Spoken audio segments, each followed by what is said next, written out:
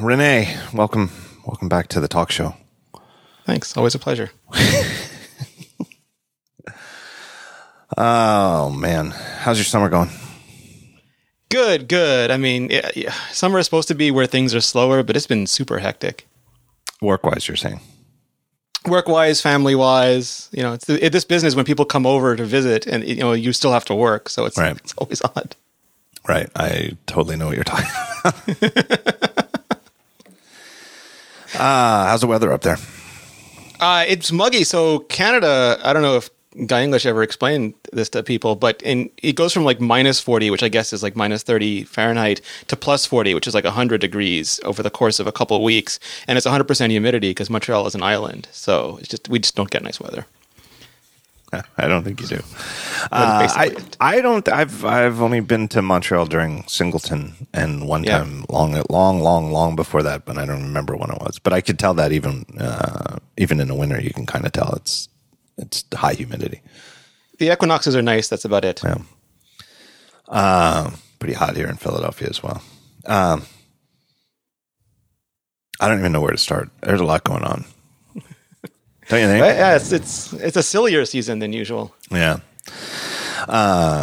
Did you see the article? I didn't even want to link to it. Did you see the stupid fucking article in the Wall Street Journal over the weekend? I know Trip Merkel or whatever the hell his name is, Byline was on it, and somebody else about how Samsung is like the true design company that's built its company for decades around design first.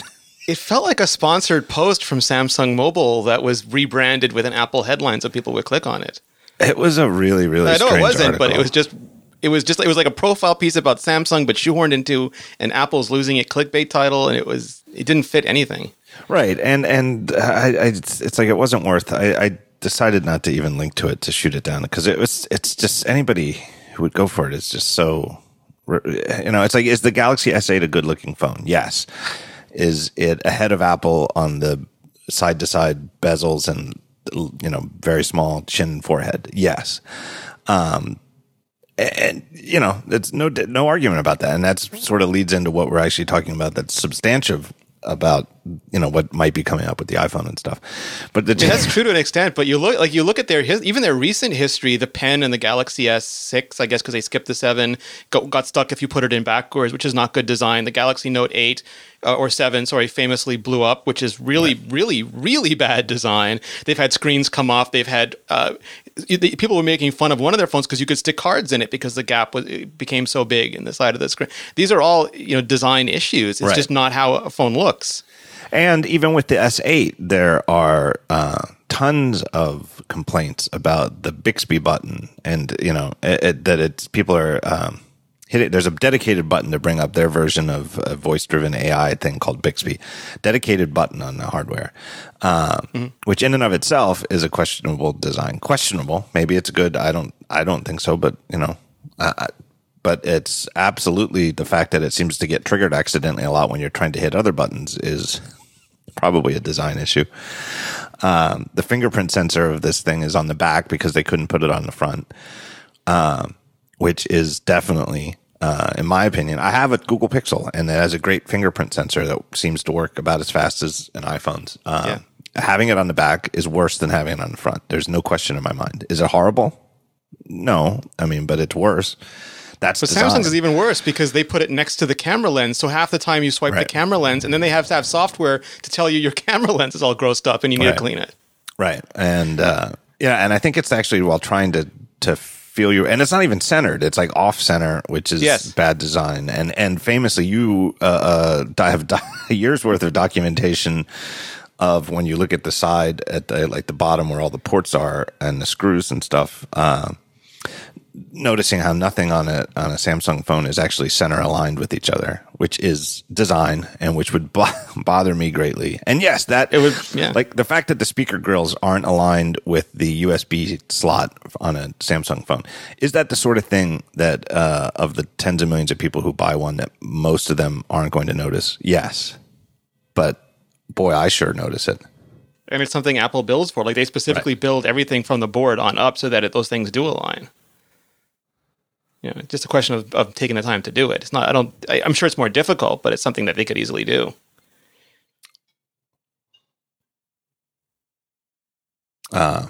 Anyway, of course it doesn't get into any of that stuff. No, it was again, it was marketed as news, which was a bad decision. If it was, Neil Seibert had a really good in his. People don't subscribe to his newsletter. He does a really good job of analyzing the Apple market. He used to be a financial analyst, and I think he was sell-side analyst, but he does a really good job of delving into Apple's decisions from sort of the business point of view. And he was saying like just how odd recent Bloomberg and Wall Street Journal pieces have been, because they have been they've been marketing opinion as news. And he thinks it's what you've been talking about, which is it's getting harder and harder for them to score rumors. So absent rumors, they'll do anything they can to get the same sort of clicks out of people. Yeah, I actually am a subscriber to Above Avalon. That's Neil Seibert's newsletter. And I read that today, and it actually, the fact that he eviscerated it. So it's a shame, and I don't blame it, and it's a good business model, and Ben Thompson does it and others. To have these subscriber-only newsletters with a once-a-week free post that's everywhere. And it's frustrating for me, because if Neil's newsletter today had been public, I definitely would have linked to it rather than, I don't want to write it up myself, but yeah, and his main point, and it's a good one, and it's kind of inside baseball for journalism.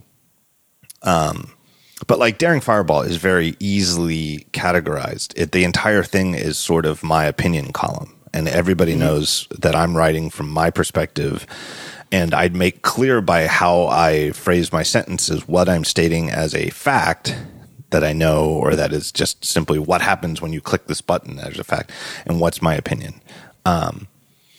And so I can mix them interchangeably, and you know what you're getting if you're a regular reader. In a newspaper, especially a traditional one like the Wall Street Journal or the New York Times, there's a separation between the opinion sections and the news sections. And so somebody like, say, Walt Mossberg, wrote. They may not call, it's not like he wrote on the op-ed page, but his personal technology column, like where Joanna Stern is now, is a subjective column where it's here's this columnist's view on what whether this technology is good or bad or whatever. The piece about Apple and Samsung design ran in the news section, which, and again, you can have profiles that run there, but it's really hard to justify most big chunks of that article based on of it as a news article, because it really wasn't. The news of it is, and the way that the cheat is the quotes that they say, I guess it was two people, Trip, whatever his name is, and whatever. But the quotes that they picked from quote unquote analysts and quote former Apple executives and stuff like that. That's the cheat that a news article can use to kind of come across as an opinion column. So the bylined article writers aren't giving their opinion, but they're quoting these people who are saying these things that are clearly opinion. And getting quotes from Samsung Mobile about the state of Apple design is not something that a legitimate news article would do. Right. And it's the part about Neil Seibert's article that really made me like, yes, this is exactly what I suspected, but he did the work and went to do it. Here, let me actually just bring it up, because I don't want to get it wrong. Yeah. But there was a quote from somebody who was attributed as said Hugh Dubberly, a former Apple creative director and former member of Samsung's Global Design Advisory Board. The pipeline that Steve Jobs started is over. This is a guy who's saying it's not so. Here's his full quote. This is a quote from the guy. It's not so much that Samsung has gotten better, but Apple has fundamentally changed, said Hugh Dubberly, a former Apple creative director and former member of Samsung's Design Advisory Board. The pipeline that Steve Jobs started is over. That, the gist of it, that pretty much summarizes the gist of the article, which is positing that Samsung has, from its outset, has been a design first company. Yeah. And that Apple is the shell of its former self. It's a stream of opinion that's actually been thankfully fading away recently, which is the Apple is doomed without Steve Jobs. Mm-hmm. Right. But here's a guy going back to it. Now, it's an interesting pedigree, because I'm personally not aware of very many people. In fact, I can't think of anybody off the top of my head who's worked at Apple and Samsung in any, I can't think of any former Apple people who've also worked at Samsung. So that's certainly interesting. But remember, there was a guy who worked at Apple in UI and then went to work at BlackBerry in UI, and it's very similar sort of things. Is that they want to claim the crown, and that's sort of what this does. And they're also from periods, like I forget when this guy was there, but it was way before any of the modern things that Apple has done, before iPhone, before all of these things. Well, it's like here's where Seibert does the work. The authors quote Hugh Dubberly, a former Apple creative director, and these are Seibert's words. Whenever I see former Apple executive, I raise an eyebrow or two. There seems to be a high correlation between former Apple executives, some kind of negative view as to how Apple is currently operating. Weird, huh? Upon closer examination, Dubberly worked at Apple during the late 1980s and early 1990s. Yeah. That means he joined Apple after Steve left to start Next, and he was long gone before Steve returned to Apple in 1996. Which is sort of what you'd expect the editor of the Wall Street Journal to do. Right. It's downright misleading in my opinion. It's exactly the sort of thing that I expect better from the Wall Street Journal, where technically speaking, it is technically accurate to describe him as a quote former Apple executive, right? That's not incorrect. But as a casual reader of the Wall Street Journal, it leaves you with an incredibly false perception. The perception I would draw from that, if I weren't skeptical, because of my familiarity with the company and the lack of interchange between employees, especially at an executive level between Apple and Samsung. If you and I can be very skeptical of that. Probably most people who are listening to this podcast are at least halfway skeptical. But think about, the Wall Street Journal is super mass market. Yep. It's one of the most read websites and newspapers in America, and if not the world. Somebody who's just sort of casually familiar with this would naturally assume that this guy was relevantly employed at both companies, right? I mean, absolutely. I don't think most people from the Wall Street Journal or reading the Wall Street Journal could name a single product Apple made between the late 80s and early 90s. I don't think they could name a single product. I don't even know if they could name just the Mac, just quote unquote the Mac. Maybe. And this, but I called it a hit piece, and that's, it reels like that. And I remember previously, these things sort of go in phases. There was a whole bunch of anti-Apple Pay articles, and I don't believe it was a Wall Street Journal, but it was a similar paper of record, did a story about how terrible, how people, they didn't think that Apple Pay would get any adoption. And the person they quoted was said, mobile payment expert, blah, blah, blah. And anyone who was in the industry knew that was the guy who started the company that Samsung bought to make Samsung Pay. And it wasn't identified at all in the article. So someone casually reading it would think that an expert had said that this will never get any traction. Well, it's just inaccurate. They're just looking for hits. And I think the basic gist, I've written about this, and Seibert touched upon it. The fact that they know they want to write about Apple, and they want to write about this upcoming phone, and they know that because it gets clicks, it gets headlines, people are interested in it, and it is a super successful product. Financially, it makes sense that they would have articles about it. And the truth is, most people, everybody, collectively, we seem to know almost nothing about what's coming up with the new iPhones. Here's where this article that I didn't really want to write about, but which is exactly what I like having a podcast to talk about, leads into something that really is worth talking about. Absolutely. I'm going to take a break here and thank our first sponsor before we get into talking about new iPhones. And our first sponsor I'm very excited about.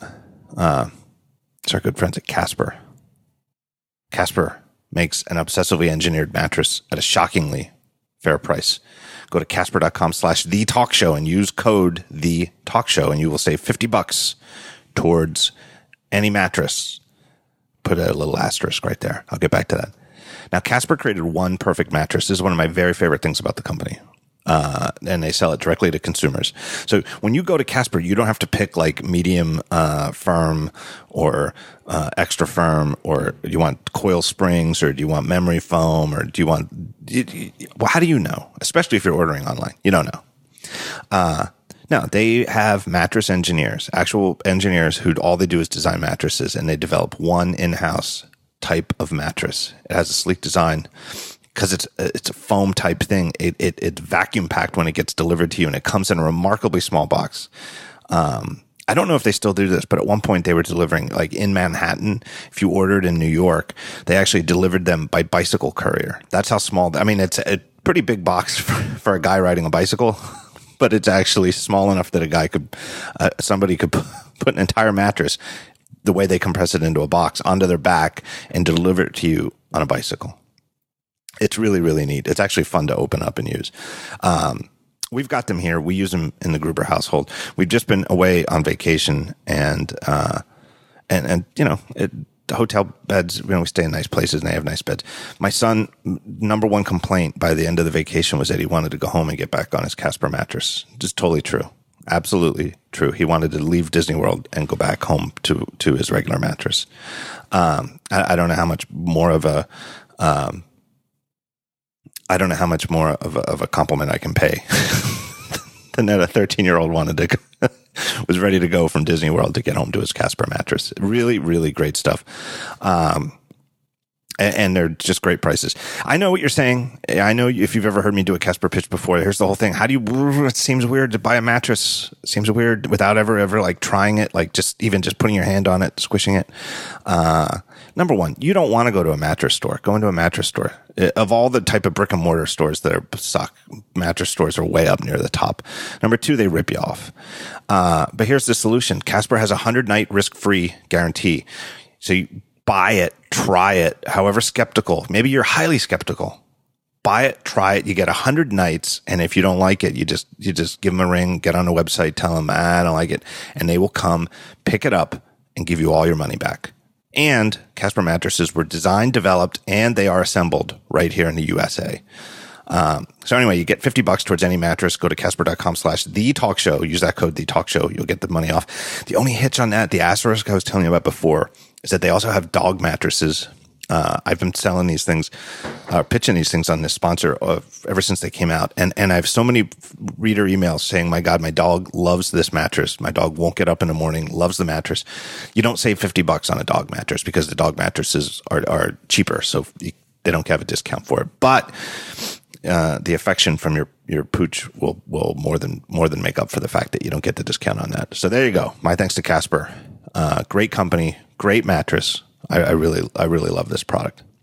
So that leads us to what we do know about new iPhones. Number one, I think we do. I think it's a fact. And you and I follow this stuff pretty closely. I really do think that while we know some stuff about what seems to be, we have some hunches about what's coming up with new iPhones. I think we know less than we have in just about any year in the past.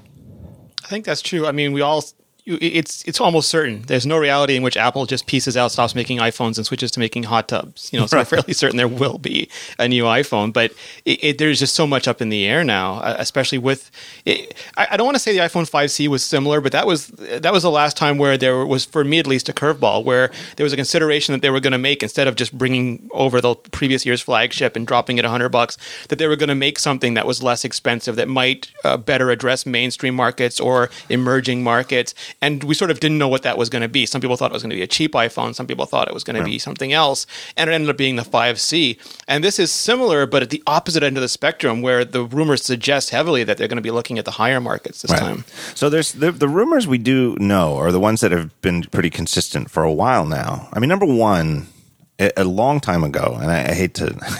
I really do. I'm laughing here, but I hate to brag. But I really do think I was the first person... to mention this was about 2 years ago, maybe longer. I don't know. But I heard from a reputable little birdie that Apple was working on a couple years out from then, and an iPhone with an edge-to-edge display that got rid of the bezels on the sides and most of them on the top and bottom, and that it's drop dead gorgeous. And I didn't write about it because I don't like writing about stuff like that anymore. But I talked about it on this show, and it got picked up, I think, by Mac Rumors. So that's it. The idea that there's an iPhone coming with its smaller bezels. You don't even need to know anybody or have any sources to see. You don't need a weatherman to know which way the wind blows, right? I mean, it's iPhones. Apple products tend to get thinner. Well, I think I wrote about the losing the home button, I think, in January of 2015. So this, at least, that should put aside the rumors that this is a last minute thing that they're struggling towards. Right.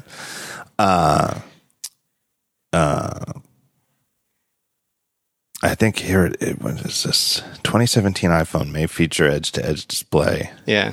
So it wasn't 2 years ago. It was back in May 2016 when I talked about this on the talk show. Here, I will put this link in the show notes. Actually, I think what I heard about 2 years prior was the dual camera system. That's right. I get my little birdie stuff. Well, you and I had a discussion. I forget when it was, but it was roughly 2 years ago about the practicality of removing the home button because people were just so used to it as an escape mechanism. Right. And I think I think our conclusion was that you just need some other way to have the escape mechanism. It doesn't have to be an actual button. There just needs to be some sort of affordance for that. Yeah, it's the same as like the Touch ID, Face ID thing. Is that Touch ID is a instance of doing something, and there are other ways of doing the same thing. Right. A great example would be mute switches, right? And the iPhone still has one. We could go off on a huge tangent on this because I've thought about it a lot. Apple in general is a company that is generally, I think everybody would agree, whether you like them or dislike them or ambivalent towards them, they tend to edge towards minimalism on buttons. I mean, they've, infamously, the smart keyboard gets rid of things like the escape key. Buttons tend to go away. Apple tends to be conservative on this. And yet they're the only company that I know of that makes a smartphone that has a dedicated mute switch. Yeah. So I think Apple obviously thinks the mute switch is an important thing. It's been there on every iPhone ever since. But the iPads started with them, and now a couple years ago, I think probably more iPads have shipped without mute switches than had them in the first place. But there was you and I talked about this at WWDC, where the rumors for the next iPhone is no buttons and no ports, and people thought that was ridiculous. But now the Pixel 2 is rumored not to have any buttons, and there's rumors of phones with no ports. So the future keeps going. Right. No headphone port. That's sort of like getting rid of anything hardware. Just reducing the thing ultimately to things that can fail on the device. Right. Things that can fail. Things that have moving parts. Moving parts tend to go away, and moving parts tend to have problems. I have mixed feelings about that missing mute switch on the iPad. Personally, I like it, and I like the way that you don't have to turn the thing on or unlock it or do anything on the screen to just shut the thing up if it's making noise. But I understand that can be less of a like the whole fact that you could have your phone in your pocket and maybe you are the idiot at the movie who forgot to silence your phone. And if it starts making a noise, the fact that you can get that thing silenced so much quicker with that switch than you ever could, no matter what genius invented a software interface for it on the screen, is a big deal. Plus the fact that, like, in that scenario in a movie theater, the fact that you don't have to have the screen light up is an even bigger deal. If you're a good human being who doesn't take their phone out during movies.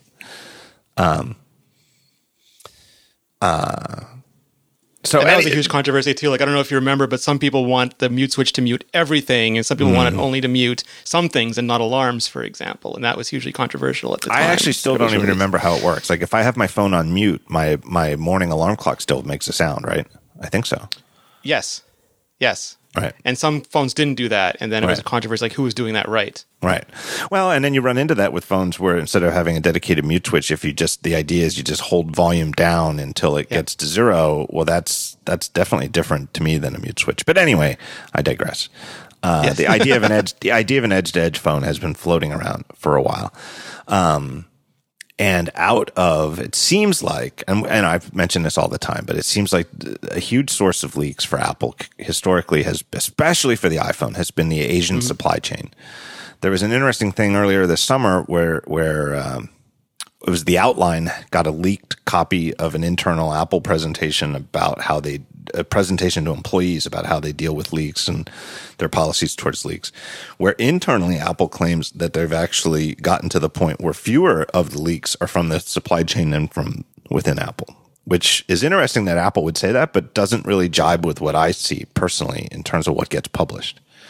I'm not disputing that that's what Apple thinks internally. I mean, it's, they know what they know. Think anything they want. Right. Well, and they know they might know things that I don't know. I mean, one thing that they know that's interesting, that's always interesting to me, is they know which ones are bullshit and which ones aren't. Yeah. Right. And so, and some of them are like, there's enough stuff I have enough claim chowder bookmarks that not everything that's been published can possibly be true. There's contradictory reports out there.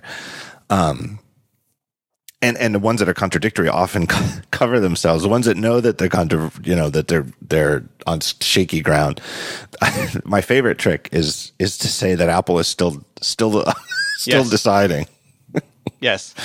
That's okay like a year or so out. It gets less and less believable when it becomes closer to August and September. Right. But one thing that seems very leaky to me, and still is this year, is the display providers, the display suppliers for Apple. And I know there's Sharp, and I guess Samsung is the contracted company for OLEDs. And some of the stuff, it's like not even like rumors. I mean, some of the stuff it's like they may not say it's Apple, but there's like regulatory filings where these companies have said we have we're providing 10 million of these displays for a major company for a late. Yeah, and some of them even say Apple, and I wonder if they get a real good phone call after that, like at their earnings statements or at their press conferences in China, they'll say Apple's buying blah blah blah, and you just wonder how fast that phone rings. Yeah, I don't know. I do wonder. But it's and Ming-Chi Kuo, who I think is the top rumor person for Apple, it wears the crown right now, has been on this for a while and has been very consistent that Apple has 3 new phones coming out this year. A 4.7 inch with an LED display, which would be the same size display and technology and display of the iPhone 7 and also the 6S and the 6. A 5.5 inch LED display, which is the same technology and the same exact diagonal size as the 7 Plus and also the 6S Plus and the 6 Plus. And here's the weird one, or at least the new one, a 5.8 inch diagonal display that is a different aspect ratio, skinnier and taller. Therefore, like a wider aspect or whichever way you want to hold the phone. If you hold it, in portrait, a skinnier, taller display that's an OLED from Samsung that can curve and therefore go edge to edge and has greatly reduced the need for side bezels on the phone. He's been very consistent on that, and it's would I bet on it? I mean, is it possible that he's wrong? Of course, I think I never would bet the house on any of these rumors, but it seems pretty good. Yeah, and I think the crux of what you and I were talking about years ago was that how do you solve the problem of people who want, like we were talking about the iPhone, I guess it was a 6 Plus back then, and it's just too big a phone for some people, and so they go with the 6, or back then they would stick with a 5S or something, and you can say make a better 5S, but what Apple was thinking is why can't we make something that's the size of a 6 but has a display of a 6S? Right. And that's sort of a different way to solve that problem, and this is the phone that tries to solve that problem. Apparently, let's assume that it's right. I've mentioned this to you before we started recording the show. I don't think that there's a ton of smoke on the two, let's call them the regular new iPhones, the 4.7 and 5.5 inch LEDs. The most obvious thing Apple could do would be to make an iPhone 7S and 7S Plus, because every single time they've come out with a phone with a number, starting with the 3G, then the 4, then the 5, then the 6. The following year, they've come out with a phone with the exact same name, with an S tacked to the end, and with a more or less roughly same form factor, usually case compatible. If not case compatible, so close to case compatible that you can effectively use an iPhone 6 case on a 6S. You can use a 6S case on a 6, and everything lines up. The buttons line up. There's and there have been changes. I think it was the 5S that introduced Touch ID. Yep. Which is more, you could tell just by looking at it. There, you can just eyeball it. You don't have to turn it on. You don't have to run like a benchmark or something to tell that it was new. But the Touch ID sensor was where the old home button was, so it didn't really interfere with any kind of case design or something like that. And the 4S had the better antenna with the extra piece of plastic in it. Yeah, right. It had the. It's like one of my favorite eras of iPhone design, because there was the weird, Verizon iPhone in between, which had the futuristic antenna design. Yeah, I think it had the dual antenna that could switch intelligently depending if your hand was blocking too much of it to get a signal. Right, and those black lines that separated the pieces of the side frame. The Verizon iPhone 4 had the black lines that separated the components that matched with the next year's 4S. Yes. So there was a weird. It was sort of like the iPhone 4.5. Really, it really was. yeah, exactly. Well, I had to get the CDMA antenna in there, and that was the best way to do it. Right. The Verizon iPhone 4 is one of my all time, probably like maybe my second or third favorite iPhone of all time. Yeah.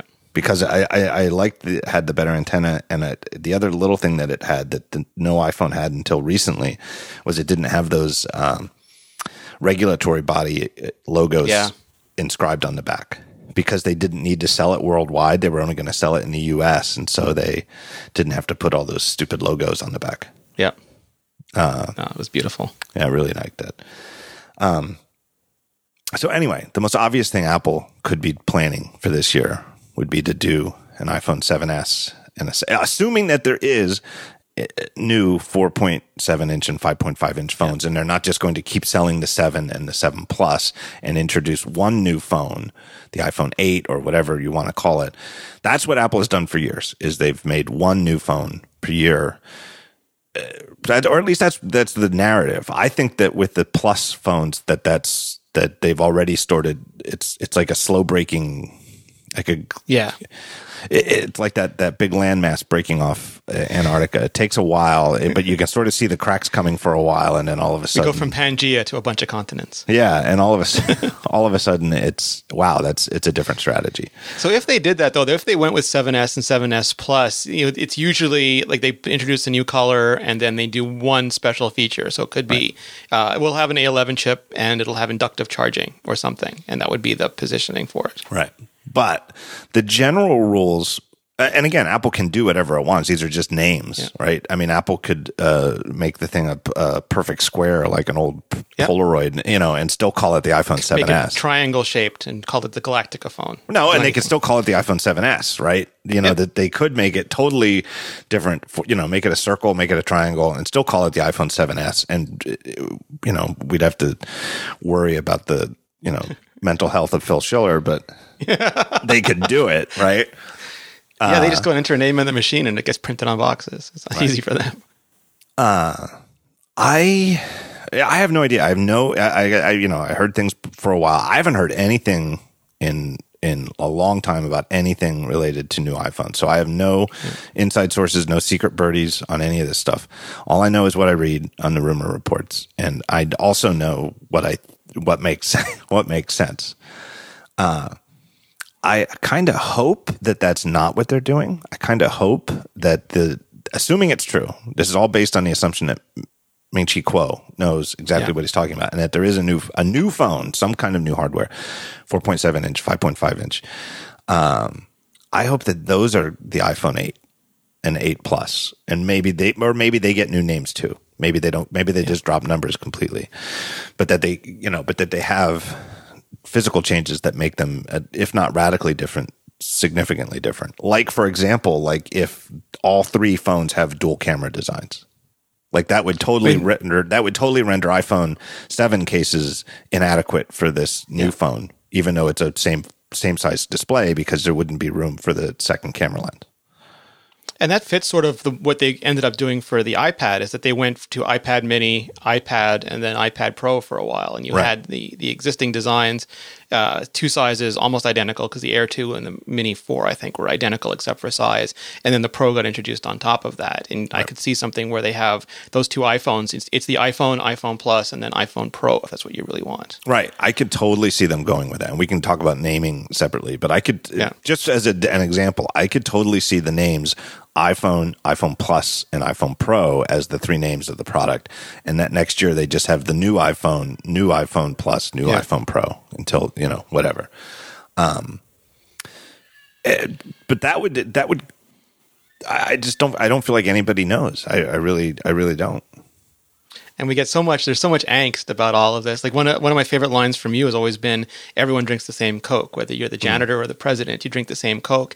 And this year, even though Apple has not announced anything, the mere speculation that there'll be an iPhone that is in some ways subjectively, objectively better than previous iPhones has created an incredible sense of offense among some people in the community. Like how could Apple make an iPhone that's, more expensive, that's more premium, that if I buy an iPhone, it's not the best iPhone?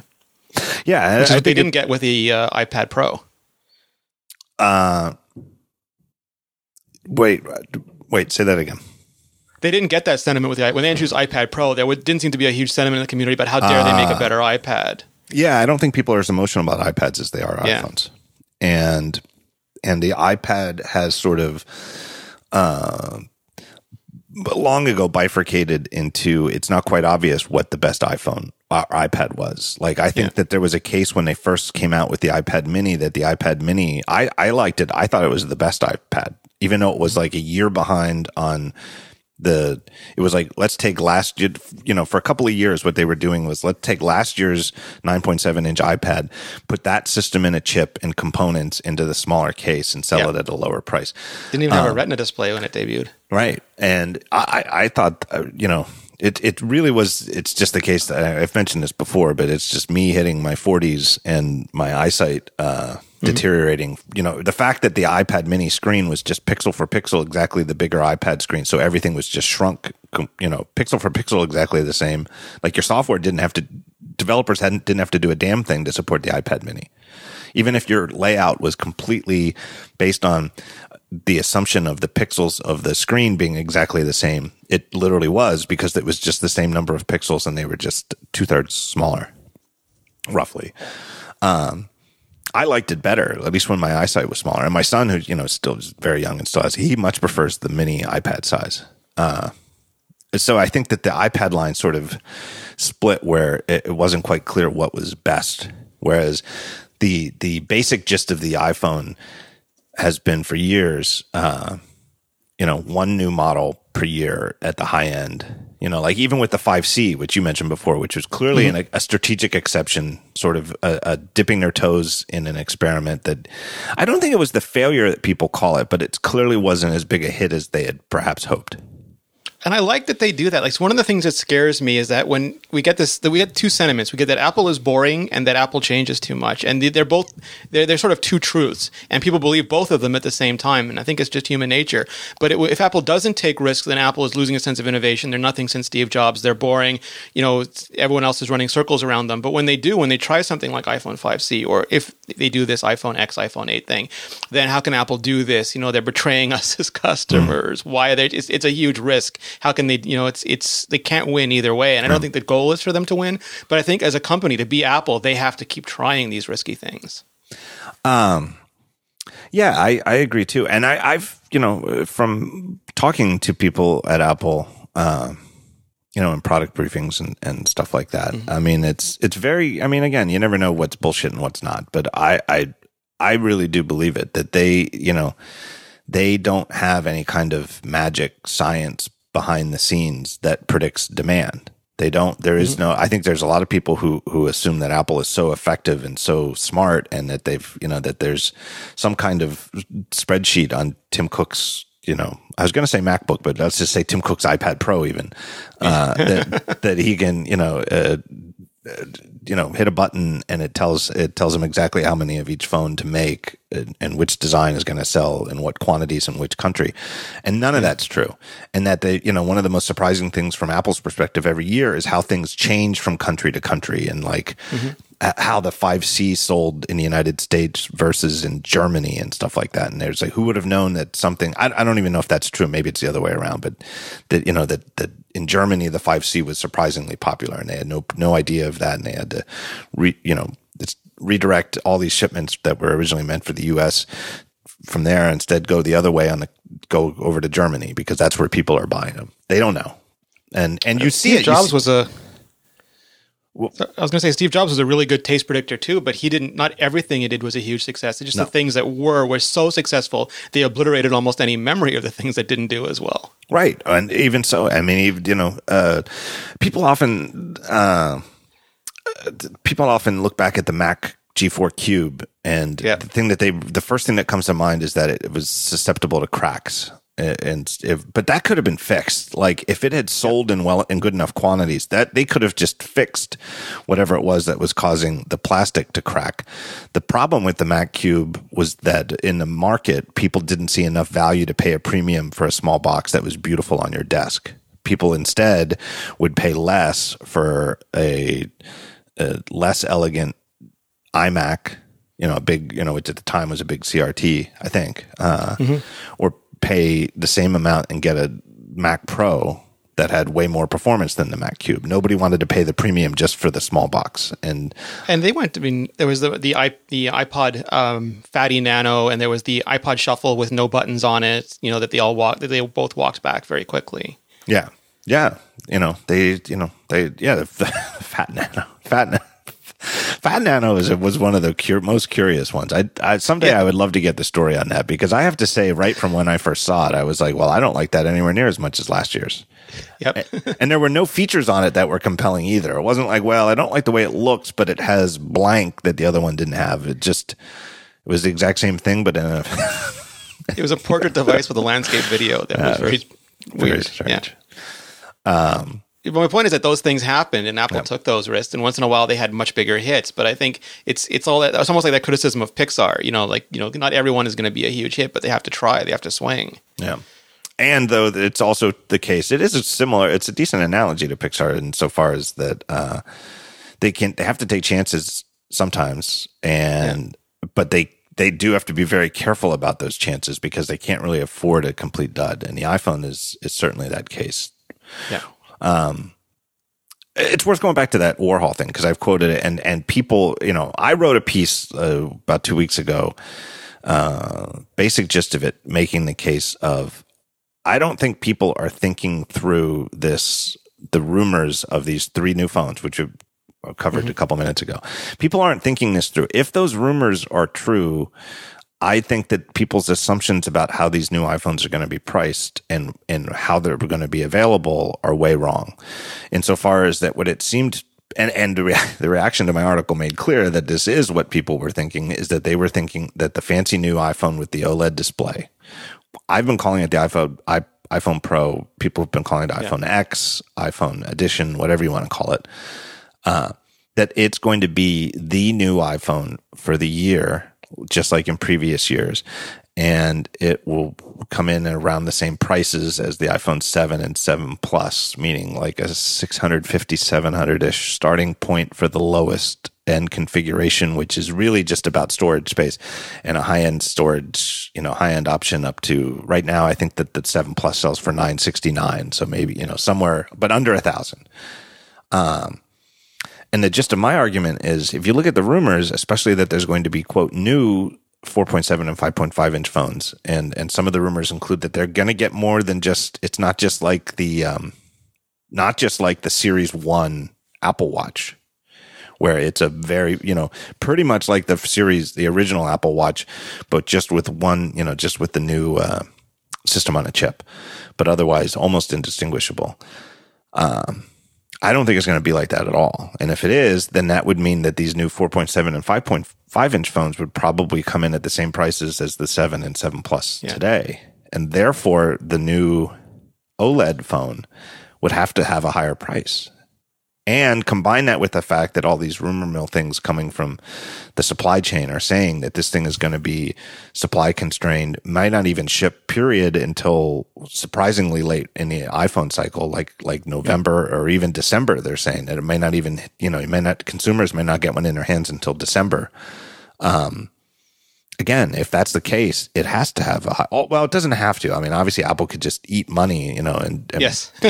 and leave money on the table. But the rules of supply and demand would suggest that it should have a higher price. And I say should, not in a moral sense, but according to the rules of supply and demand, where if there's a product... They could do like AirPods, where they sell them close to what they can, right, and then they're continually out of stock, or they could price them so that it sort of balances and normalizes out the supply. Right.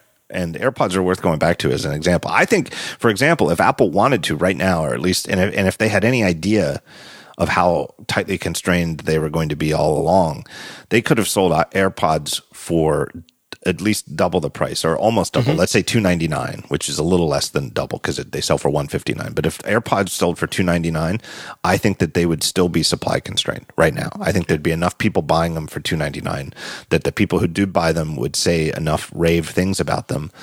I would still rave about them. I would still be happy if I had purchased them. I would obviously at $299 would be a little bit more conservative about recommending them.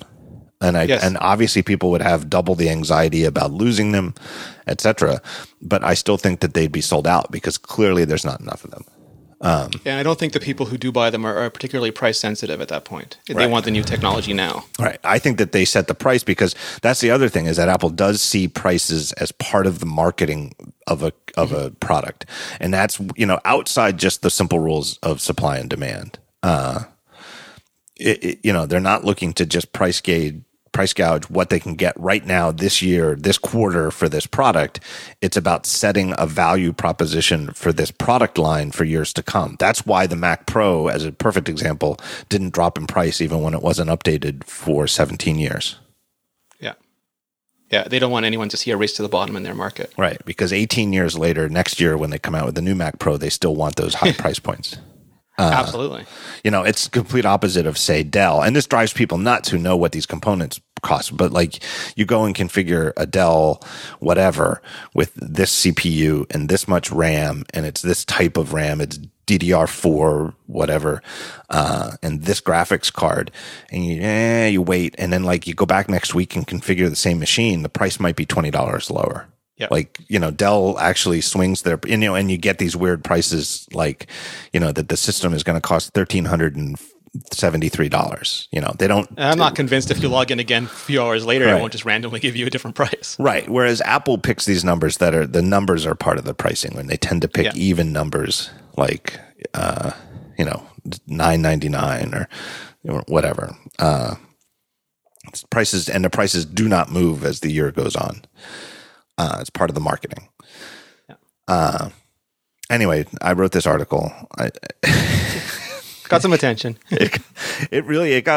I knew it was going to make some people upset, but it surprised me how far outside the normal sphere of things it got. Like I got a phone call or an email from CNBC. CNBC wanted me on in the afternoon on TV to talk about it. And I might have done it depending on where they wanted me to go, but I was on vacation at the time. There's no way I could do it.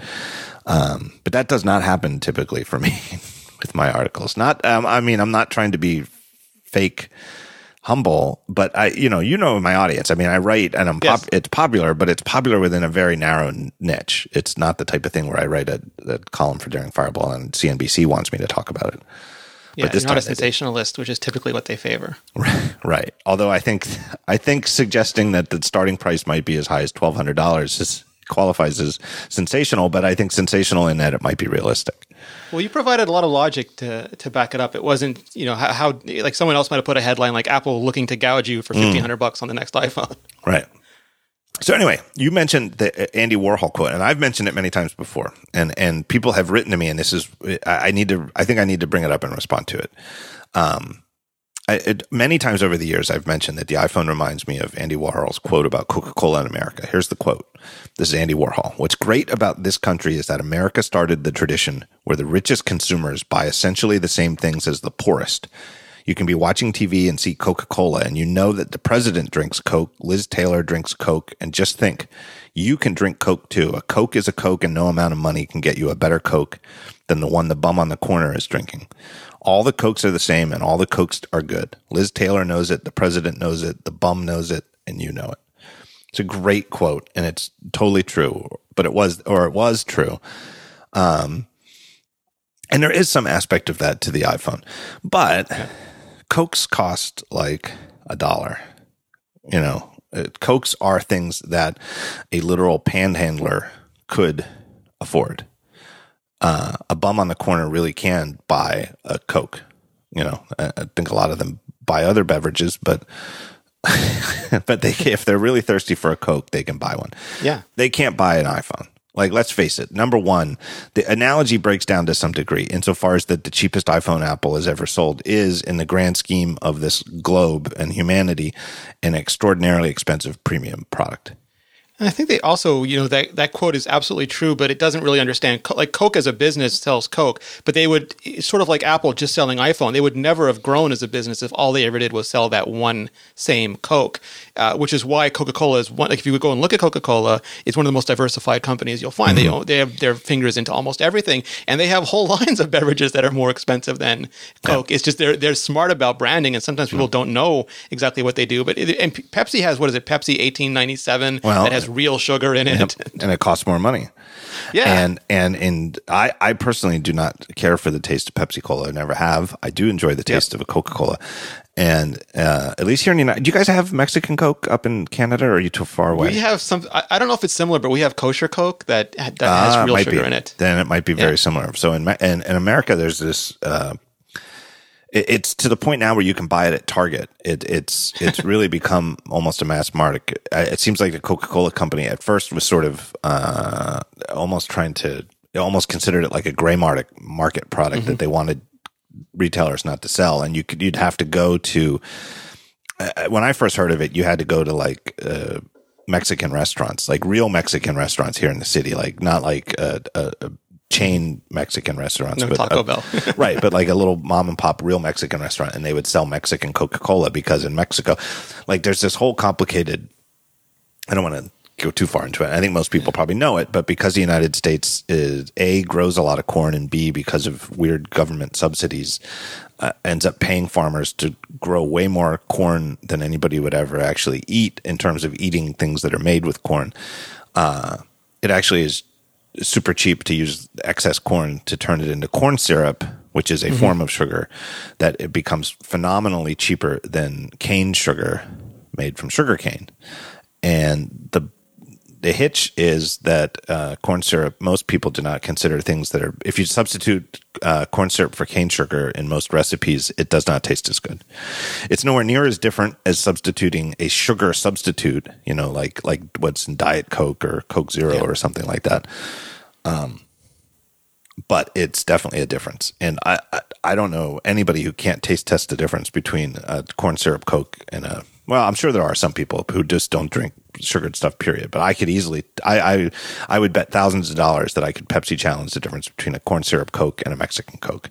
And I prefer Pepsi the Mexican Retro, Coke. I think, too, which is the same sugar-based Coke. Well, anyway, guess what? Mexican Coke costs more money.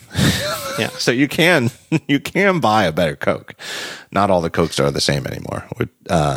And they test a lot of things, and some of them fail, and they get rid of them. And if some of they succeed, they double down on them, which I think is what Apple needs to do. Yeah, my favorite part of this, and again, it's just a thing that popped into my head, and it is obviously a first world privilege type situation. But I remember, I've told this story before.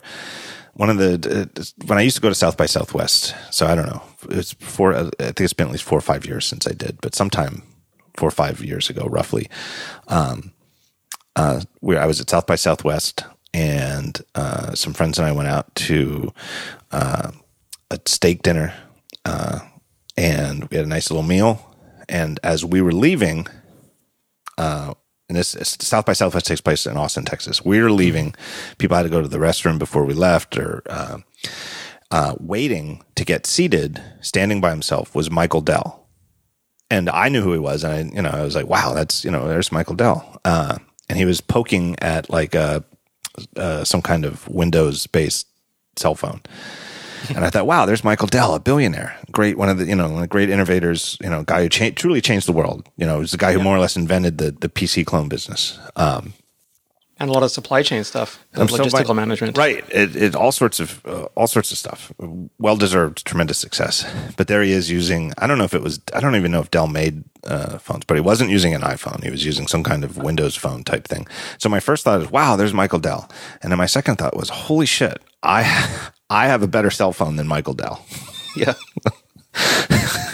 And then I thought, I presume that Bill Gates doesn't use an iPhone, that he was, at least at the time, because Microsoft was still trying, to be, part of, a provider of mobile phone platforms. I thought, holy shit, wherever Bill Gates is, I have a better cell phone than Bill Gates. There's nothing that he can do. The richest man in the world who cares about computers both of these guys obviously care about computers. There's nothing they can do, no amount of money that they can spend to get a better cell phone than the one I had as a guy who runs Daring Fireball.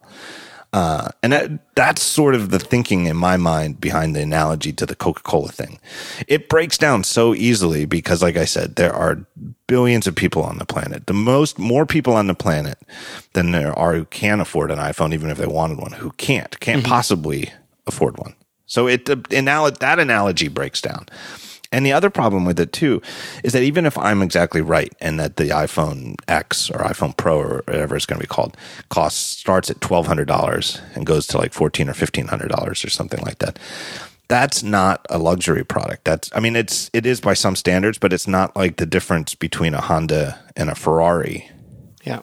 It's more like the difference between a Honda and a Acura or something like that. Right.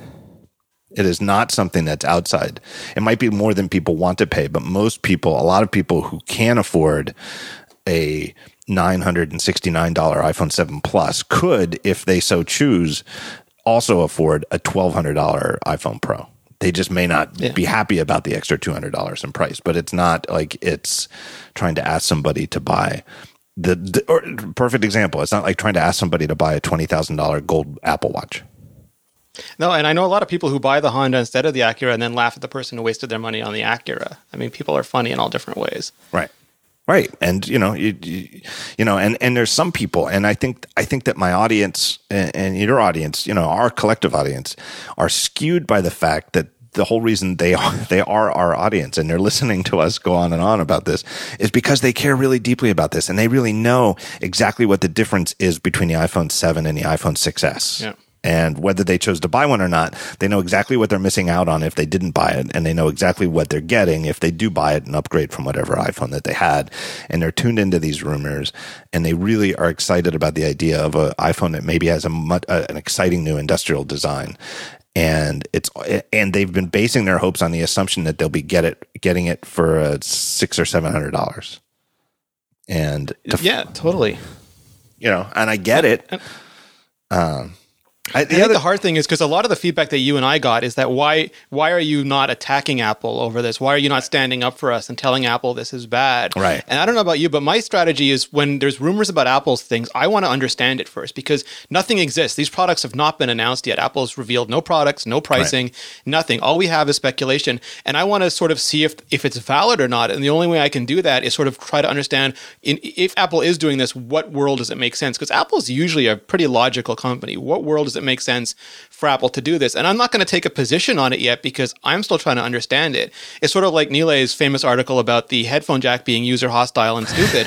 That was written before it launched. And I think that's a fine article to write when it's launched because if you write it based on rumors, Apple's already made that phone. There's nothing you can do to have them go and have Phil Schiller to use a little hammer and knock a headphone jack. But it doesn't really exist. So you can try to understand it. But once it launches, I'll take an opinion on whether I think it's good or not. Now I just want to understand it. Right. I got in even further trouble because the first time I mentioned this wasn't even in an article devoted to it, but in I forget what I linked to, but I linked to something and offhandedly I tossed out the idea, and I guess I was being slightly sensationalist is the wrong term because I didn't put it in a headline. It wasn't clickbait, but I at least wanted to poke the bee's nest. And I said, what if it starts at 15? What if the starting price for this new iPhone is $1,500? And I said, I was saying that I think that would be a good idea, or I would like that. And when I really thought about it, I think 1,500 is probably too high. And when I really thought about it, I came up with 1,200 as a starting price. But I still think that I would like that. And some people took it the wrong way of me saying I would like it because I think I'll be able to afford that, and then I'll have an iPhone that fewer people can afford. Yeah, like an elitist thing. An elitist thing, and that is absolutely not the way I look at it at all. I really don't. I actually, and again, the people who have a better argument, or at least demand a more nuanced argument from me, which I hope I've been able to deliver so far here on this show, is that analogy to the Coke thing, which I still stand behind and I still like.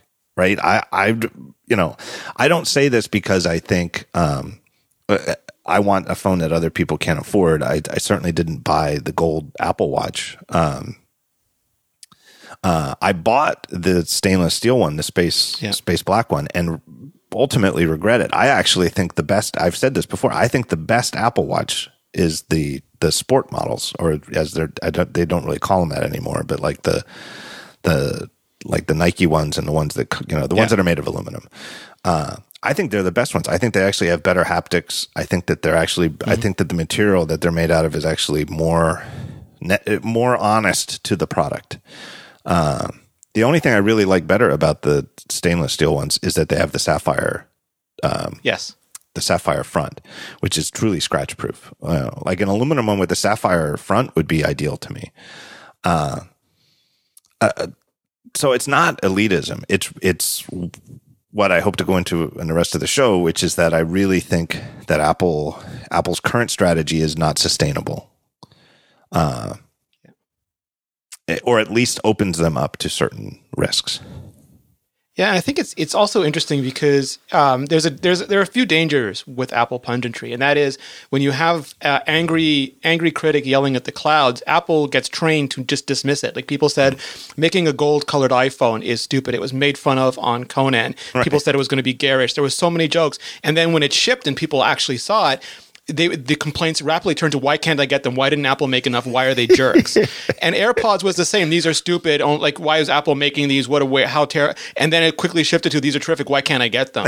And Apple, I think that was part of the problem with the Touch Bar, is that Apple is so used to people telling them that everything, every rumor is garbage, that they've become desensitized to legitimate criticism. And that's why I'm very careful about what and when I choose to sort of apply that, because otherwise it'll be a bunch of people saying, oh, this new iPhone is stupid before it ships, and Apple go, you always say that. Yeah. All right, let me take another break here and thank our next sponsor.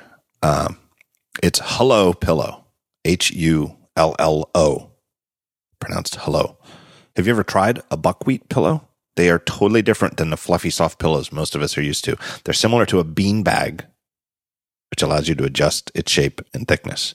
Kind of heavy, too. It supports your head and neck how you want it to, unlike traditional squishy, soft pillows, which collapse under the weight of your head. Soft pillows allow your neck to fall in a downward bend, adding uncomfortable pressure to nerves and discs and muscles. Hullo Pillow really supports your neck and supports your head. And also, and this is important, we talked about the weather, it stays cool and dry compared to pillows filled with feathers or foam. Most pillows absorb and retain body heat and moisture, making your pillow feel warm and humid the longer you lay on it. Buckwheat tends to breathe better, no more flipping to the cool side of the pillow. You don't need to do that. I can vouch for it. Again, we have them here. We're pretty much, the sponsors on this episode are pretty much the things we sleep on here in the Gruber household. The mattress, the pillow.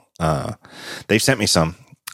We love them. My wife, this was actually the thing my wife misses when we travel. She's not so much cares about the mattress, but really misses the pillow. She wants to, she did this on her own podcast, Just the Tip.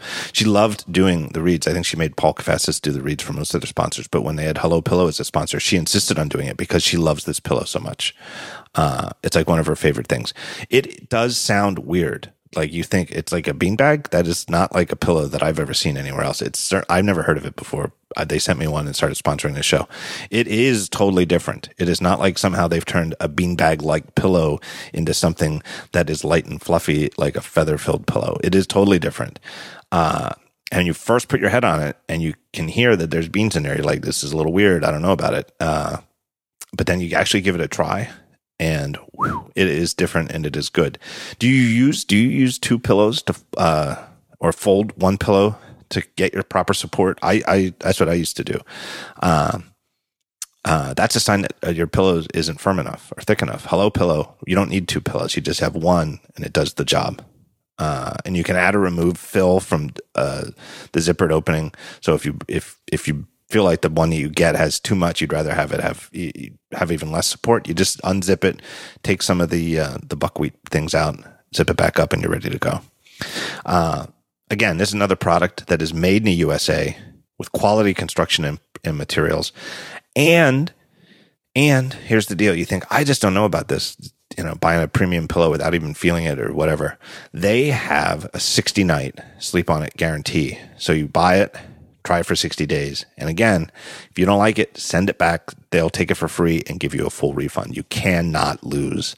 So if you're in any way dissatisfied with your current pillows, if you got like a crick in your neck or just a crick in your neck every once in a while just from sleeping, give them a try. It's a great product. Really do sleep on it. I sleep on one every night. My wife does too. I wouldn't say it if it weren't true. HelloPillow.com/talk show is where you go to find out more. That's HULLO pillow, PILLOW.com/talk show. And if you try more than one pillow, you get a discount of up to $20 per pillow, depending on the size. Fast free shipping on every order too. And last but not least, 1% of all of Hello Pillow's profits are donated to the Nature Conservancy. Great company. Great product. And if you get more than one pillow, you'll get a tremendous discount, $20, up to $20 per pillow. So try them out at hellopillow.com/talk show. So we're talking about this idea of what if there's this new fancy OLED phone is a higher end new tier. I don't think I tried to emphasize this. I just don't think it's getting through people's heads, some people, just how unbelievably difficult it is for Apple to produce iPhones at the scale that they produce every year. I think last year they sold around 70 million iPhones in the first quarter that the iPhone 7 and 7 Plus went on sale. And just by looking at average selling prices, which is what they don't break down unit sales. I mean, Apple is a little bit more forthcoming with iPhone sales they're more forthcoming than any other company in the phone business. And they're more forthcoming than they are with like Apple Watch and stuff like that. But they don't break down by model. They give some hints in the quarterly finance calls. Like we learned last year that they underestimated the demand for the 7 Plus. Yes. And that touches back on what I said earlier, which is that Apple they don't have a perfect forecast for these things. I think their demand forecasting has been like the SE, the underestimated demand for the smaller phone. It's been a few of those. Yeah, the SE, really, I think they were way off. That thing was, you would think that would be one of the easier to produce devices because the form factor was the same as the 5S, and it was using the then 6-month-old system on a chip. Yeah. And instead, they so vastly underestimated it that it was behind for months before they. The rumor was that they thought people would buy it because it was less expensive, and they didn't realize how many would buy it simply because it was smaller. Yep, exactly. And everybody I know who has one bought it because it's smaller. I have a ton of friends who own and love the SE simply because it's smaller. Yeah.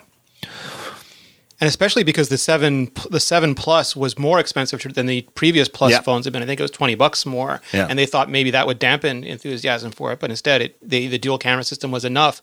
And I think that was too late to sort of change their thinking on this. But if they did have any reservations about whether they could test the upward price elasticity, I think that quickly evaporated them.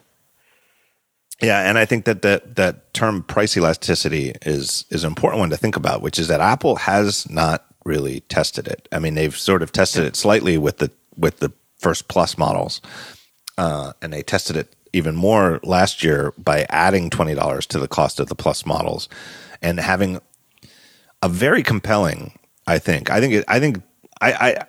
in hindsight, the dual camera system is a very big selling point. I think enough people, casual users of the iPhone, see it as whether they think of it that way or not, they probably think of it as a communications device first, texting and messaging and reading web pages and the stuff you do. Everybody does.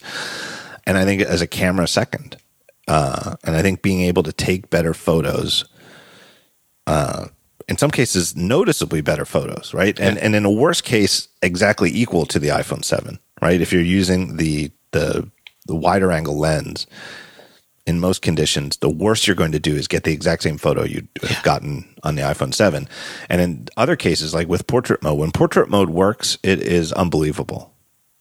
It really is, in my opinion. I think it's emotional. Right. I just can't believe it came from a phone. I really can't. Yeah. As somebody who still shoots a lot of photos using quote unquote real cameras, we before we went on vacation, we went on we had a family wedding, and it was down in South Carolina, and the family rented a beach house for people to stay at for a couple of days because it's a lot of family who doesn't get to see each other regularly, people from all over the place. So I took my Fuji X100S and shot a whole bunch of photos there. And there were some of them where, and I would just as a test, because, I'm a nerd, even when I'm at a family outing like that, I'm doing stuff like this, where I'm taking a photo with the X100S and I quick take out my iPhone and take the exact same photo and then later go back and look at it on a big screen and see what the difference is. And I could see it. There were some cases where I took like a photo and I was like, wow, this is why it's worth it. Don't be a dummy and, never take your X100S out with you. Sometimes you really, if it's an event like that, do it. But then I still have the Red 7 Plus review unit. When the Red phone came out, Apple sent me a review unit for that. It's probably around the time I should send it back, but I still had it. And I took some photos with that when I was on vacation. And some of the portrait mode photos, I cannot believe that they were from a phone. That they gave me the same feeling I got when I looked at the photos from the X100S compared to the same photo on the 7. And just in terms of, it's not just the trickery of having a blurred out background. It's like you said, it's like an emotional truth to the photo that isn't there. So it's compelling. And iOS 11 is even better at it in their lower light. So they're just working. They're continuing to improve it through software, which you can't do in a normal camera. Right. And that's before they tell us about whatever improvements they've made to dual camera hardware technology. Right. That for 7 Plus users, iOS 11 is going to be a significant camera update. It's pretty exciting. So I think what happened in hindsight with demand was that so many people were waiting for a big iPhone, quote unquote big one, that the iPhone 6 Plus was more popular than they expected because they knew there was pent up demand. Famously, it came out in the Samsung emails that had to be released, during the Samsung lawsuit, where there was a slide presentation that before iPhone, I think around 2013 or so, that the quote was, this is from an Apple internal presentation, consumers want what we don't have, bigger phones. So they knew that. And I think they they underestimated it.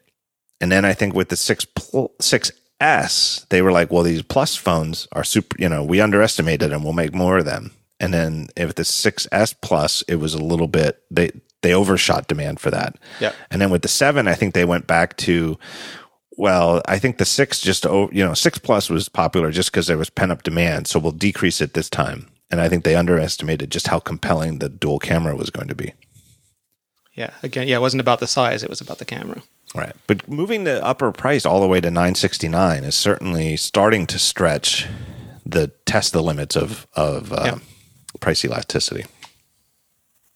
But anyway, even with the Plus ones, though, they still have to make them in massive quantities, truly massive, tens of millions per quarter quantities.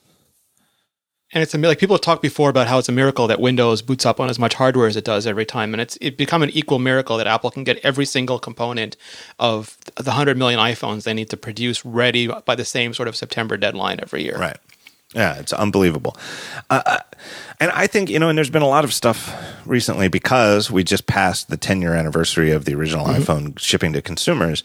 I think people forget just how much the original iPhone was a sort of, we can't make many of these sort of device. I think Apple Steve Jobs said famously that they were hoping to sell 10 million iPhones by the end of the next year. So in other words, like in the first 18 months that it was on sale, they wanted to sell 10 million phones. And they surpassed that, but not by much. It was a pretty good ballpark estimate. And now, of course, they sell, 200 to 300 million per year. But they couldn't have sold it. It makes sense. It's one of those jumping the chasm marketing things where obviously the first iPhone, no matter how much consumer awareness there was and no matter how much goodwill and how many happy iPod users they had out there, the idea of buying a $600 or $700 phone and the idea of buying something with this all new touchscreen technology where there's no hardware button to make a phone call or to hang up or no hardware keypad to dial phone numbers was the sort of thing that of course it was going to take a couple of years for the mass market to move there. But even if somehow magically there had been demand for 100 million iPhones in that first year, Apple couldn't have made them. There's no way they could have made them. They were on one carrier in one country, and even then they could only, it was only people who were not on a contract or were willing to break their contract to get it that they had to sort of service. Right. So to me, it makes sense I can't think of any other product that's quite like the iPhone, where the best selling market or best selling product is the highest tiered one year after year after year. And it's been fantastic for Apple financially.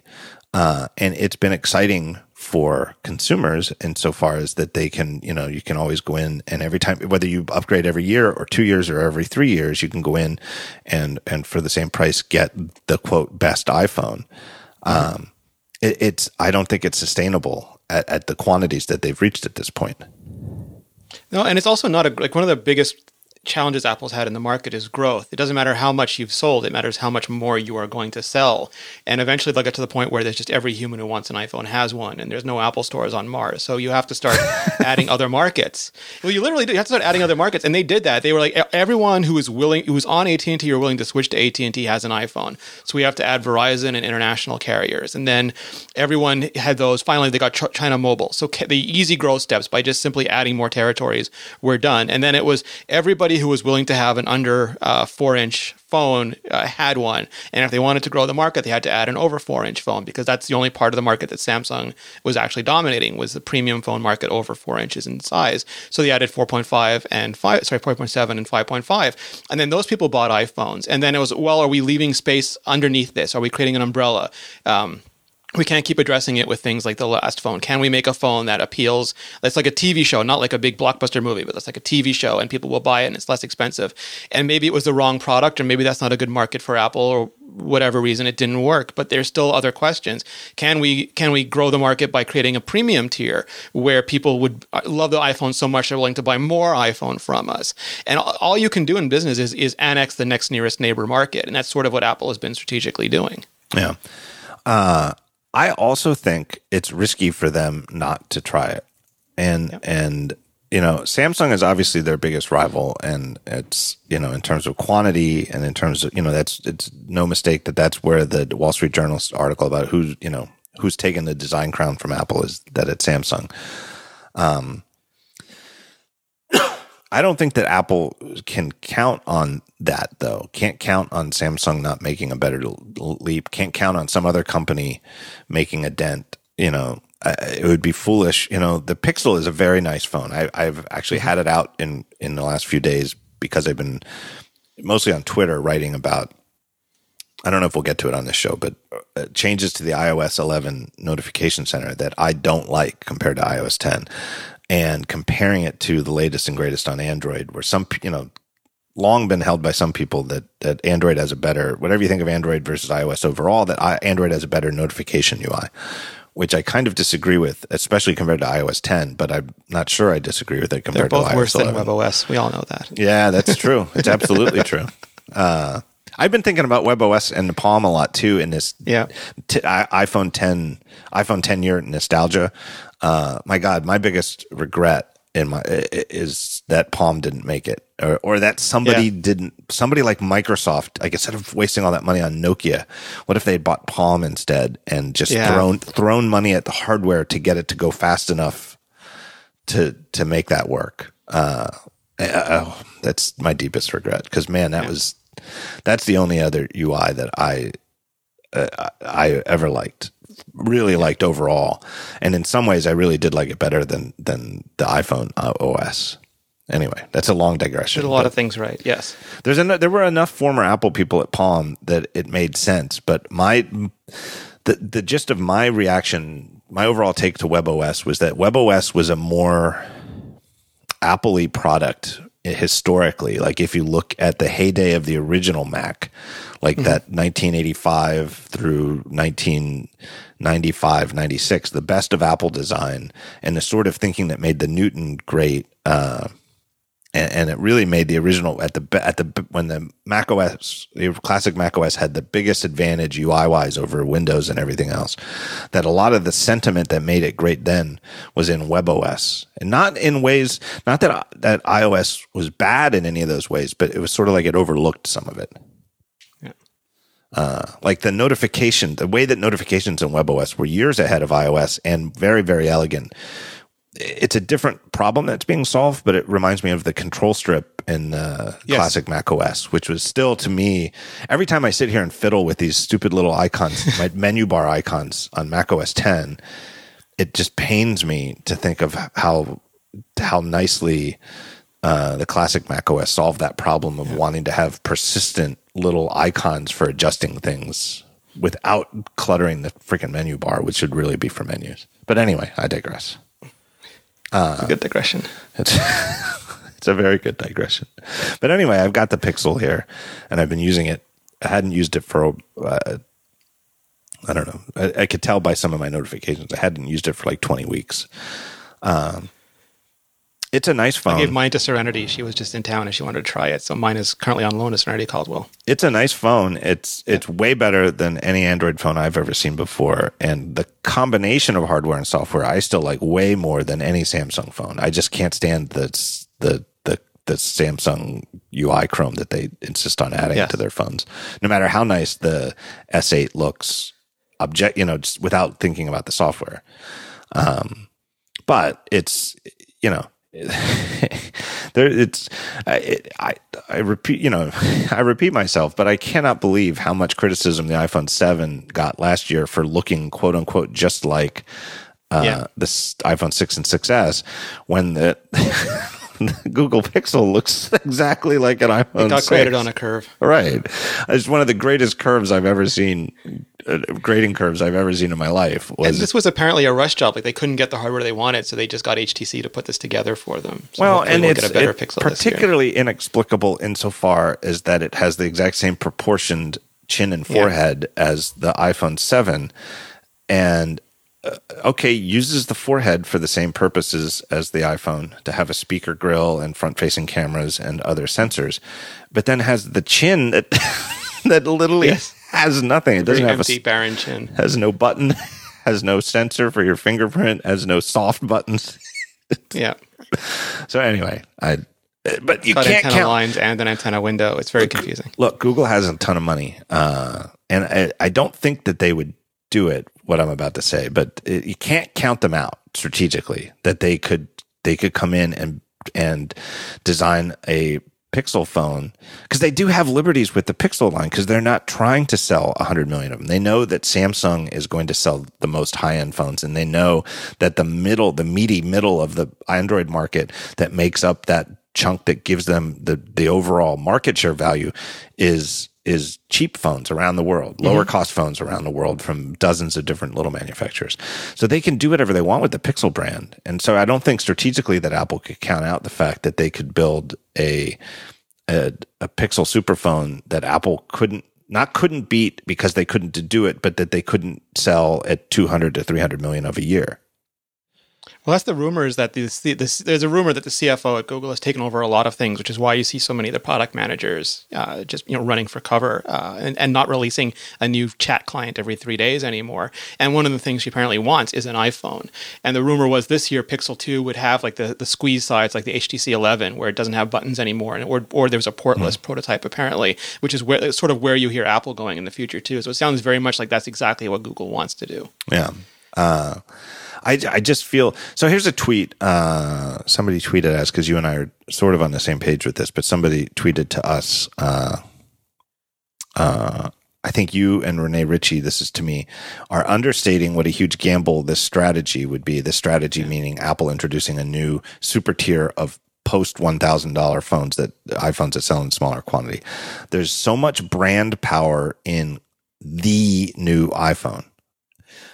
I totally get that. I totally get that it has been a huge part of the iPhone's success, and it is part of the brand that every year you can get excited and there's going to be a new iPhone and you're going to find all about it in September and you'll be able to place a pre-order. It's what is it? 3 days later? Do they take the pre-orders? Yeah, it's usually the Friday right after the event. Right. So they have like a Tuesday or Wednesday event, and then on Friday you can place a pre-order.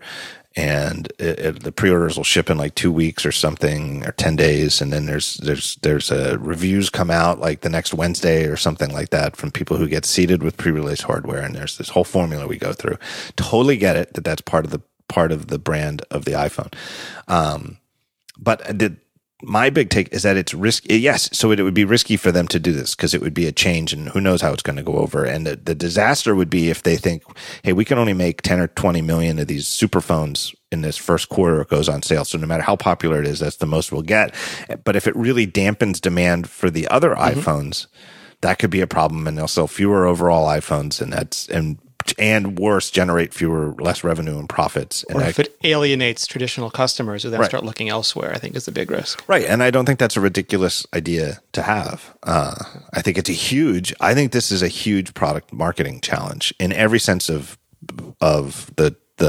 the words product marketing in Apple's way, where, and I've said this before, and you know this probably even better than I do based on some of your sources at Apple, but people think marketing and they think, well, marketers are the people who somebody goes out in a company and designs a product and they make a product and then they, at the end, here it is, and then they give it to marketing and they're like, now sell this. And then marketing makes a box for it and then comes up with an ad campaign and it goes out to the world. And then that's marketing's job. And there might be, in some companies, that is how marketing works. Marketing is told, here's what we're going to sell. You come up with a way to sell it.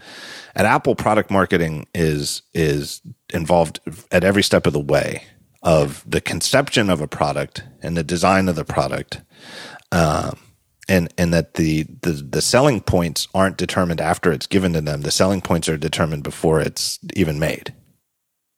Yeah, absolutely. I mean, they sort of have what I love about Apple, and I think it's one of their best qualities, is both in hardware and software. They have features that marketing really wants, or someone like Johnny Ive really wants. And I still laugh when people think Johnny Ive is not connected with Apple because all the stuff goes through him. It gets pitched to him. But some of the biggest things we've seen in recent years have been an engineer who came up with an idea and pitched it to Johnny or pitched it to Craig, and then it goes through marketing and they figure out, can we sell this? Can this be a flagship feature? And then everything in Apple lines up behind it. Right. And so this is a huge product marketing challenge, not in terms of starting, a couple of weeks ago when they start coming up with ad campaigns for these phones, but in terms of the years long conception of the phones that were slated for the end of 2017 to come up with, if you're going to switch to a new super tier, how do you keep the mass market tier still popular? Both in terms of how do you actually, what features do you actually put in there? And then how do you position them in advertising and in a keynote and et cetera, so that people want to buy it? It's a huge challenge. Absolutely. I think it's the hardest challenge Apple's ever done since the original iPhone. I really And they've had little steps to prepare for this. Like, we're going to make 2 phones this year, which is different. Is that going to have any problems with it? We're going to make a less expensive iPhone. Are we going to bring the average selling price down too much because people are gravitating towards the 5C more than they are towards the 5S? I mean, all of those were sort of practice for this, but none of them had the risk associated with this. Right. The risk wasn't there. Like worst case, like with the 6 Plus, let's say that they had by a factor of 2x underestimated just how many people wanted a 5.5 inch phone. It would have taken them a few quarters to get that fixed, but it wouldn't have sunk them because at least people would have been shifting towards the more expensive of the 2 models. And it would have been remediable for the next year because the next year's phones, the 6S and 6S Plus, wouldn't have to be redesigned. They would just have to reappropriate which one's going to be made in which quantities. Whereas if this new, and again, I could be wrong about all of this, who knows? I really do emphasize that. But if that they're introducing a new higher tier iPhone X with an OLED display, but that even if they buy every single OLED display that meets their standards for, what they need for this thing to look good, in the world, that they can only make, say, 15 million of them in the first quarter. If the mere existence of that phone, it means people buy fewer other phones, even if they're lined up to buy it in later quarters, but back ordered by 3 months. That's a problem for Apple financially.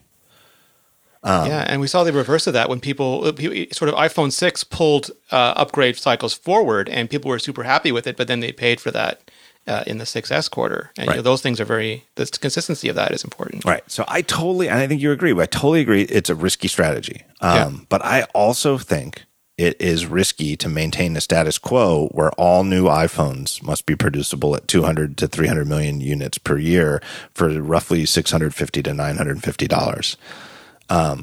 To both not be able to take advantage of components that may not be available in hundreds of millions per year, but only tens of millions per year, means that they're ceding any of those type of features to companies that are willing to make high-end phones in smaller quantities. And by not testing the above $1,000 price points, they're ceding the opportunity to create phones like that to other companies. Yeah, and you were right earlier when you said that, like iPad Pro, people think about it differently than iPad, and MacBook Pro, people don't think MacBook Pro is an elitist thing because I can only afford a MacBook. Right. But I was joking on Twitter, and I kind of regret this in hindsight because it doesn't feel very Canadian, but I was joking that, this is the company that replaced the iPod Mini with the iPod Nano, and they take risks to grow. Otherwise, you put on your blinders and you end up owning a basketball team. And I think that's really true because Microsoft was the classic example of never being able to look beyond Windows. And if you can milk every cent of profit that you want out of an existing product, but unless you're willing to take that gamble on what's next or what's more, that product will eventually hit too low for you to salvage. Right. It is not Canadian of you, but it is what happened. One of the points I made. And part of it is maybe fueled by and again, I'm anti 10-year anniversary mania. Is Apple not going to even mention that it's been 10 years, in the next keynote? No, I guess they'll probably mention it, but I do not. I think it's the sort of thing that they might mention in the keynote. I absolutely do not think that they're going to build an ad campaign around these phones being, quote, 10-year anniversary iPhones.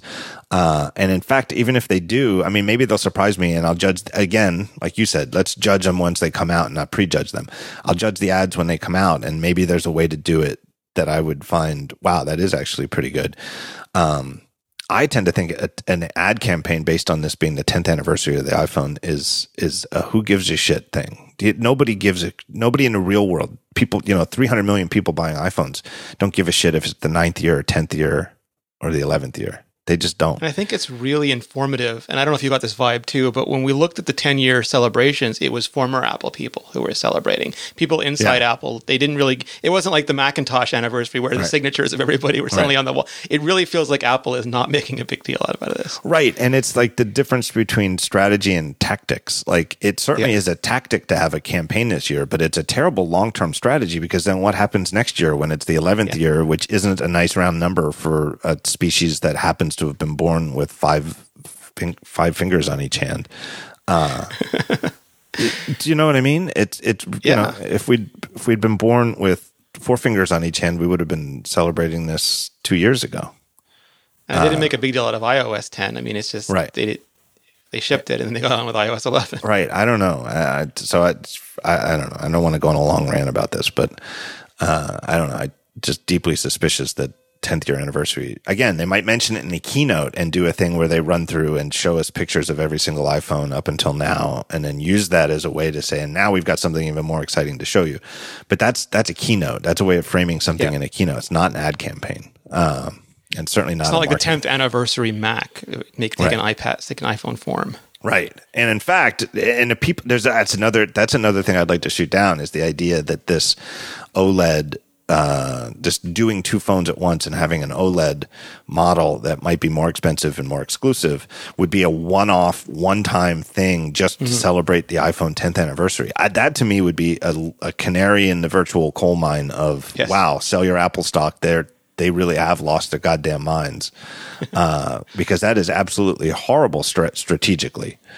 Again, it's a tactic where at one point and one time they might rally up a bunch of their best fans to have them buy this phone, but it's not a strategy that they can use as they evolve year after year after year. It's putting a bunch of arrows in one shot, And it's not even that dissimilar because right now today I can buy the best iPhone in the world, but for $100 less I can buy last year's iPhone. And this will be sort of a riff on that, where I can buy the mainstream iPhone for $100 less. I can buy last year's. For $100 more, I can buy next year's. Right. I love that. For whatever the $100 more is. I love that framing of that. It's not so much about raising the price of the best iPhone, but more like making it possible to spend more to get a 2019 iPhone today. Yeah. Which was the MacBook thing. Like the MacBook was literally technologies that were too expensive for them to sell at the $999 MacBook Air pricing. Right. The screens were incredibly advanced. All the technology, the tiered batteries, they could not make it for much less. So they made it as well. Right. We're putting this on the market. It's for very specific sort of customers. And you don't have to get angry if it's not for you. Right. But for people who do want it, they can pay and get it. Right. And we can actually measure how many years ahead it is by how long it takes for a just plain MacBook to be sold for $999. Which, I mean, the MacBook Pro just got that display this year, or I guess at the end of last year. That's how long it took to get that display technology into the more mainstream computer. Right. And that brings me to my suggested name, iPhone Pro, which I stick to for a couple of reasons, which is one, and I've mentioned this before, Apple uses the word pro to mean something. Sometimes it does mean professional. Like in the Mac Pro is a perfect example where there's really no reason for anybody to have ever bought any computer called the Mac Pro for anything other than professional purposes that I can think of. I can't think of any reason. MacBook Pros, though, for example, and even iPad Pros aren't necessarily about professional uses. Like in Apple's terms, Pro is just a way of denoting deluxe or plus, but plus in the iPhone sense, at first just meant bigger. Now it's a little bit more because it's iPhone with more because the camera does more. Even though the first two models did have optical image stabilization, but that's a much, much smaller photographic advantage than this dual camera system. It was like they were like it's the same as the other phone, but just a little bit bigger and has a slightly more the plus size model, right?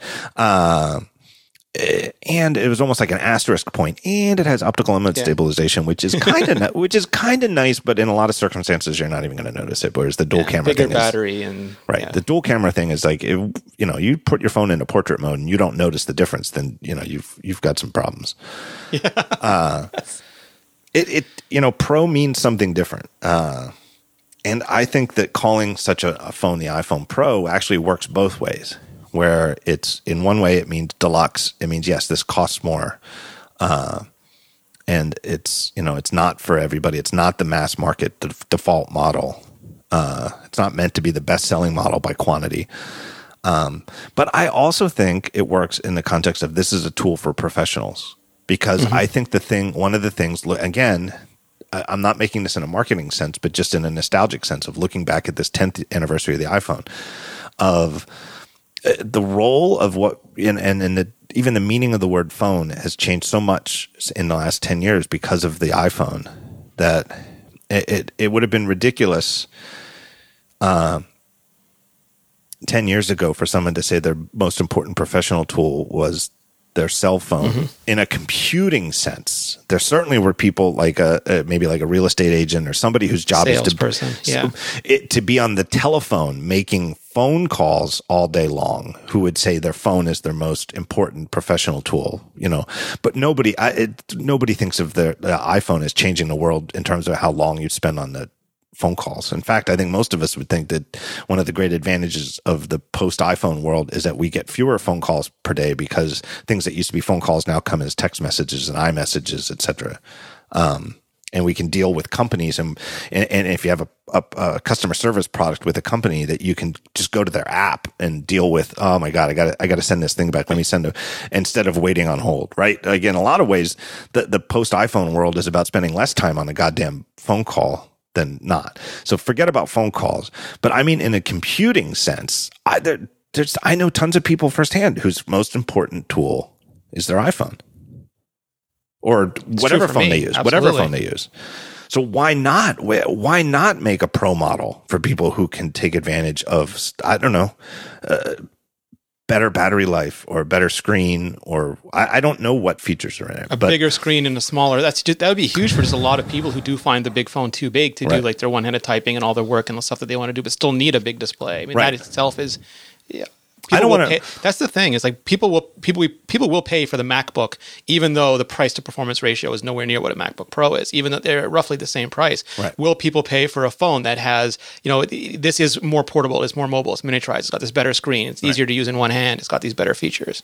Right, and that's a perfect example. The MacBook Pro, 13-inch MacBook Pro, by far the most popular Pro model for MacBooks. Yeah. Why would you buy that instead of buying a MacBook Air or a MacBook? It's for some people it's professional context, like the fact that it's bigger, it has better battery life, or it's faster, and you do things. You do so much on it. If whatever. I can think of other truly professional contexts. More and more people, I see it. And again, I'm not saying most professional photographers shoot their stuff on their cell phone, but they can, and photographs get used in a professional context. And so if just for example, like the iPhone, the new regular 4.7 and 5.5 inch phones get new cameras. Maybe the 4.7 inch gets the dual camera design too. It's tended to trail the Plus model by 1 year in terms of the video image stabilization came to the 6S, didn't it? I think. I don't know. But the 7. The biggest concern is the space inside that one. Right. The 7 though does have optical image stabilization, which was previously only in the Plus models. And so it might make, just in terms of following previous examples, I wouldn't be surprised if the new 4.7 inch regular, quote unquote, regular iPhone has dual cameras that are pretty much like last year's 7 Plus. So let's just say those phones get camera improvements along the lines of what we have expected for years in the year-to-year camera improvements in new iPhones. But maybe the iPhone Pro gets an even better camera that actually costs significant, costs Apple, $30 or $40 more per component. It has those sensors that you were talking about a couple of years ago. Exactly, right. What were those? They were like the PrimeSense. Yeah, exactly. The PrimeSense sensors. That cost more. Maybe it's not even an issue of the quantity that they can be made of, but the simple fact that they're $50 components that say in a phone where it's typical, Apple's used to having a $15 component in there. It makes a difference. And for a true professional in a professional context, that might make a difference. It might be, would you pay for it? No questions, no questions, no blinking. And considering what people pay for cameras, regular good cameras, an extra $200 premium over the other iPhones is actually a bargain. If you're used to spending, $500 to $1,000 or more on a camera, like a pocket size. The hilarious thing about all of this is that what humans will pay for it. We've seen this in gaming where people won't pay $10 for a great game, but they'll pay $100 to have a better looking farm or to get on the racetrack faster. Like if it's ego gratification or instant gratification, we'll pay for it. And I can't help but think that if Apple made exactly the same phone, like they did with Apple Watch, if they made iPhone 7S and then the iPhone X was just that with ceramics, no difference. As a fashion thing, we'd have zero problem paying the price difference. Right. It's when the feature parity changes. And Georgia Dow, my colleague, she had this great video that she showed me where you have these two monkeys in a cage and both monkeys are being given cucumber and they're both completely fine. But when one monkey is given something better, and I forget if it was chocolate or something, not only does the other monkey feel jealous, but he gets angry and starts throwing his cucumber at the feeder. He's irate, and he would rather have nothing than have something that is worse than somebody else has. It could, some ways I get it, and we're all we're all just bald monkeys, really. I get it, but I think back and to the, I think back to the iBook G3. I forget it. I think it was a G3 that I bought in around 2002 or so, I think 2001, 2002. I bought an 11-inch white iBook. It was back when they had the clear keys, which were kind of gross. Yeah. And my main computer at home was this, when I first, it was like when after I left Barebones Software and I was going to work for myself for a while doing freelance web development and other work. And my main work machine was a Power Mac 9600 from a while back, which I had bought for I don't know how many thousands of dollars, and which was still a super, super fast machine. And I'd upgraded some stuff and ran Mac OS 9. It felt super fast, but I wanted a machine. I needed to own a machine that I could run Mac OS 10 on, just so I could. I needed two machines for it. I didn't want my 9600 couldn't run OS 10, and I didn't want to replace it with a high end thing that could dual boot. I actually wanted both running at the same time. Long story short, and at the time, I just could not justify the price of buying the Power Mac G4 12-inch. Remember that? I know you remember it. It was the one where the keyboard went edge to edge. Yeah. And to me, still to this day, is one of the most beautiful machines Apple's ever made. Yeah. I've said this before on the show, but I remember like just several years ago, just like 10 years after it came out, like 2012, I was in a coffee shop and I saw somebody with one, but it took my breath away because I thought maybe even here in Philadelphia, I thought, is some Apple employee here using a prototype MacBook? No, it's absolute classic. And it wasn't until I recognized what it was. It was when I recognized how thick it was that I was like, oh, it was the thickness of the device but just looking at the screen and the edge to edge keyboard, the edge to edge keyboard is sort of like those infinity pools, beautiful machine, almost the exact same footprint as the iBook that I bought, faster, but just so much less, but I couldn't justify it at the time. I just did, for what I wanted to use it for and for how much money I had, I just couldn't justify it. But it didn't make me angry at the people who had, my iBook G3, which I didn't like as much as I would have loved the G4. It didn't make me angry at people who had the G4. So I think the closest I came was the plastic MacBook when it was $100 more for black, and I just couldn't justify buying it. But every time I saw someone with a black one, I got a little angry. Especially because I don't think Apple had at the time. It wasn't just whether you liked black or white better. Black wore better. Like Apple's whites at the time would tend to get a little grungy over time. Yes, I didn't know when I bought it. Yeah, I didn't buy either of those machines. I think my wife had the white one though, of that vintage, and I think but she preferred white. She wanted the white one.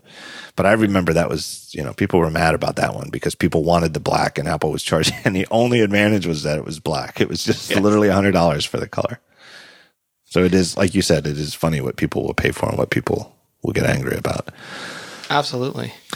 So who knows? I mean, and this is what podcasting is for, is talking about things that are, ephemeral, because this whole discussion could be mute by what Apple actually announces come September. But,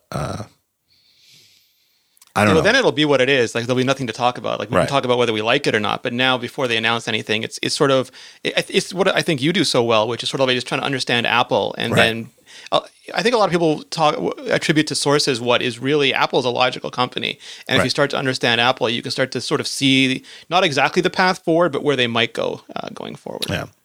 All right, let me take one last break here and thank our third and final sponsor, good friends of the show, Audible. Audible has an unmatched selection of audiobooks and original audio shows, news, comedy, and more. You can get a free 30-day trial at audible.com/talkshow. If you want to listen to it, Audible has it. Listen to audiobooks from virtually every genre, anytime, anywhere. You can play Audible's audiobooks on phones, tablets, computers, most Kindles, even iPods. Anything that you think you might be able to play Audible stuff on, or that you ought to be able to, you can do it. It's great for long flights. It's great for road trips. Great for people like you, listener of the talk show, who are currently, right now, if you hear me saying this sentence, are obviously a consumer of Audible content. Guess what? If you've got time to fill in your audio listening schedule, Audible is where you can go to fill it up. Absolutely great. Audiobooks are probably more popular than they ever have been before. It seems to me like, as I look at them, whenever I look to see what's going on, bestsellers or recent books that I've heard of are coming out on audiobooks more recently, or more quickly. It's treated as like a first-class target for best-selling books. A lot of them these days are read by the authors themselves, which is just great. It just somehow, it depends on the author, I'm sure, but when it works unbelievably well, because you really get the cadence and punctuation of the sentences right from the person who wrote them. When you begin your free 30-day trial, you get your first audiobook for free. And then there's no stress or obligation, and you can cancel your membership at any time. So anyway, if you want more to listen to, that's great. And you want to do it with no risk, go to audible.com/talkshow, and they will know where you sent them. My thanks to them for their continued support of this show. All right, let me toss this out at you. Here's a company that I think made a terrible mistake. Andy Rubin's Essential.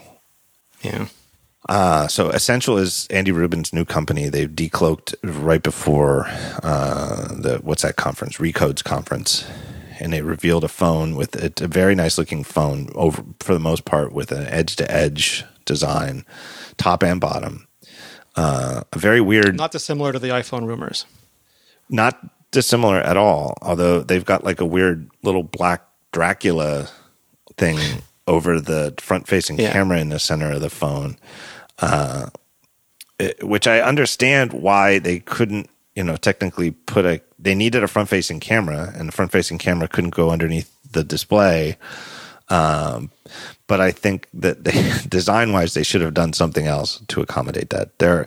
Some of the rumors of the Apple, edge to edge thing have a sort of, not quite as pointy as the Essential one, like an island in the sea of the phone. Or something. Yeah, and it's some kind of isthmus coming down there.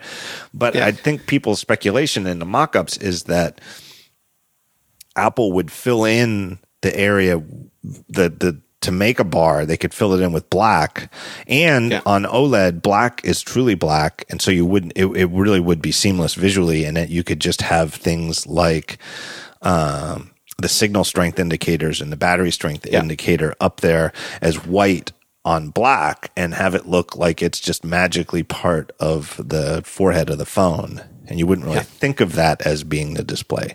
But that aside, it's a pretty nice looking phone, and it's obviously meant to be sort of like, it's like Rubin's take on what the Pixel should be, I guess. Like, here's what a high end, low volume Android phone can be, and it's like shatterproof or something. His claim is. Yeah. I think the mistake that they made, because I think it sells.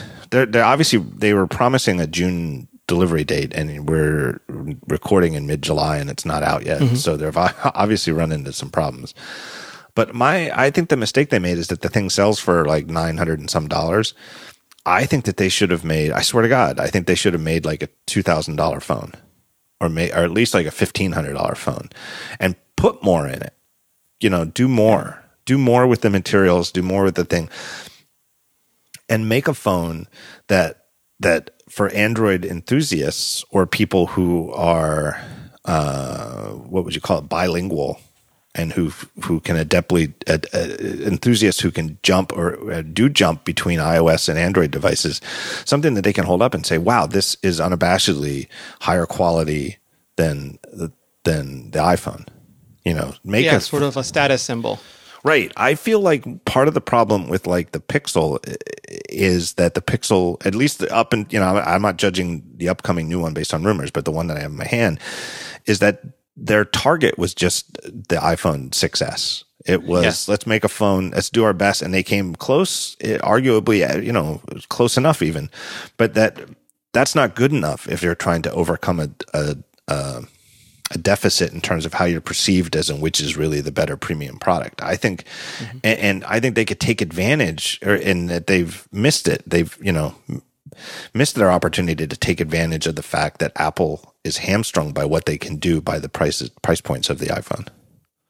And I wasn't sure when he announced it if this was a bid to be, how I forget the guy's name, is Nguyen or something. He keeps selling his company to Apple over and over again. Yeah. I was just like, he sold Color and he sold Lala and all these things. I was wondering if this was Andy Rubin's sort of take on that, where he sold Android and now he's going to sell Essential because, again, they really want an iPhone, and if he can make something that Google finds compelling.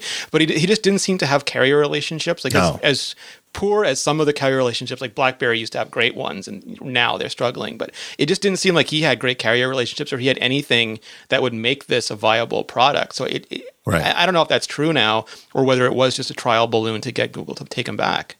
Right, and just buy them and have the Essential take over as the Pixel, or the high end Pixel, whatever it would be. Right. Pixel again, Pro. would it have made a huge difference? I don't know. Maybe not. I don't know. But it just seems to me like they missed an opportunity by shooting for just $900, because then you're only shooting for the same level that the iPhone's already at. Yeah. Why not try to make a $1,500 phone for people who truly live on their phone and truly treat it really is their most important device in their day. If you're, and again, I know people who vouch for this, or at least on many days, that their iPhone or their whatever their phone is their more important, most used device all day, every day. Well, if those people have been buying $2,000 or $2,500 laptops for years as professional devices, why not let them buy a $2,000 phone? Yeah, and marketing is entirely about perception. There's very little that's attached to reality. Like, we pay $100 more for more gigabytes because it just seems like an acceptable thing, and we've become accustomed to it being an acceptable thing. Yeah. But there really is no reality behind that. And this is the same thing. I bought the Apple Watch Edition, the ceramic one, and it's the same as the aluminum one. It is a great Apple Watch. Just because I thought, ceramic, it's neat. We'll do all of those sorts of things. You just have to give us a compelling product and a compelling story for it, and this had neither of those things. It was a sort of interesting product that Samsung has kind of done already, but there was no hook to make people want it, I don't think. Yeah, and the ceramic, the second gen Apple Watch Edition, the ceramic one, is such a more compelling device than the first generation gold one. Yeah. And I got caught up in it and kind of did a good job guessing about just how high those prices were going to be, because at the time, and people were thinking it was going to be like $1,500 or maybe $2,000, like a ridiculous $2,000 for a gold Apple Watch. And I'm like, you guys are out of your freaking minds. This thing is going to be like at least $10,000, maybe $20,000. And everybody was like, no one's going to buy that. And it ends up, we were both right. It was $15,000 to $20,000 and nobody bought it. Whereas the new edition is so much more compelling because it's more than most people are going to spend on an Apple Watch. And I can't say, I'm not sure I've ever seen one in the wild. I know I've seen yours. But I've seen one, I think. That was probably Leo's. Leo Laporte doesn't count. Although I remember being in Vegas and I've seen gold Apple Watches. It truly is conspicuous consumption. I've seen them in Palo Alto, which is not a surprise. I just saw a video. I know I was watching a video and what's her name? I don't even know her YouTube name. Justine Zarak. She has one, and I was like, wow, that looks great. She had like the white ceramic Apple Watch with a blue band on, and it's a really good look. Yeah, much more compelling. Anyway, it's interesting, and I thought this last year. I remember when it came out, I was like, it'd be interesting if that's something they're going to do for an iPhone, and the response was, people who know about making ceramics are like, well, you can't make 200 million ceramic cases in a year. It's impossible. So it'd be interesting if it's, maybe something, well, we don't plan to make 200 million of these. Yes. It's titanium or ceramic or some combination like the Essential is of different materials. Right.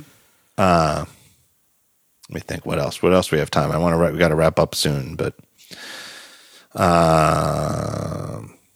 naming. I have this note that I get at least once a day when this stuff comes up. Somebody suggests that they're going to say, well, the new regular phones will be iPhone 7s and 7s Plus, or maybe they'll be iPhone 8 and 8s or 8 Plus, and that the new super phone is, instead of being called iPhone, they're going to call it the Apple phone. Yeah, I saw that too. I get this. I get a couple of these a week, and I understand the logic of it. Where it seems like for a long time in the Jobs era, new Apple products would come out named something, iPod, iPhone, iPad, and it can't help but suspect that was something that Jobs was particularly fond of. And in the post-Jobs era, they tend to name new products with just Apple and then a very plain description of what it is. The Apple Pencil, the Apple Watch. So I get that. And if the first phone Apple was ever going to ship was coming out this year, I would heavily bet that it would just be called the Apple phone.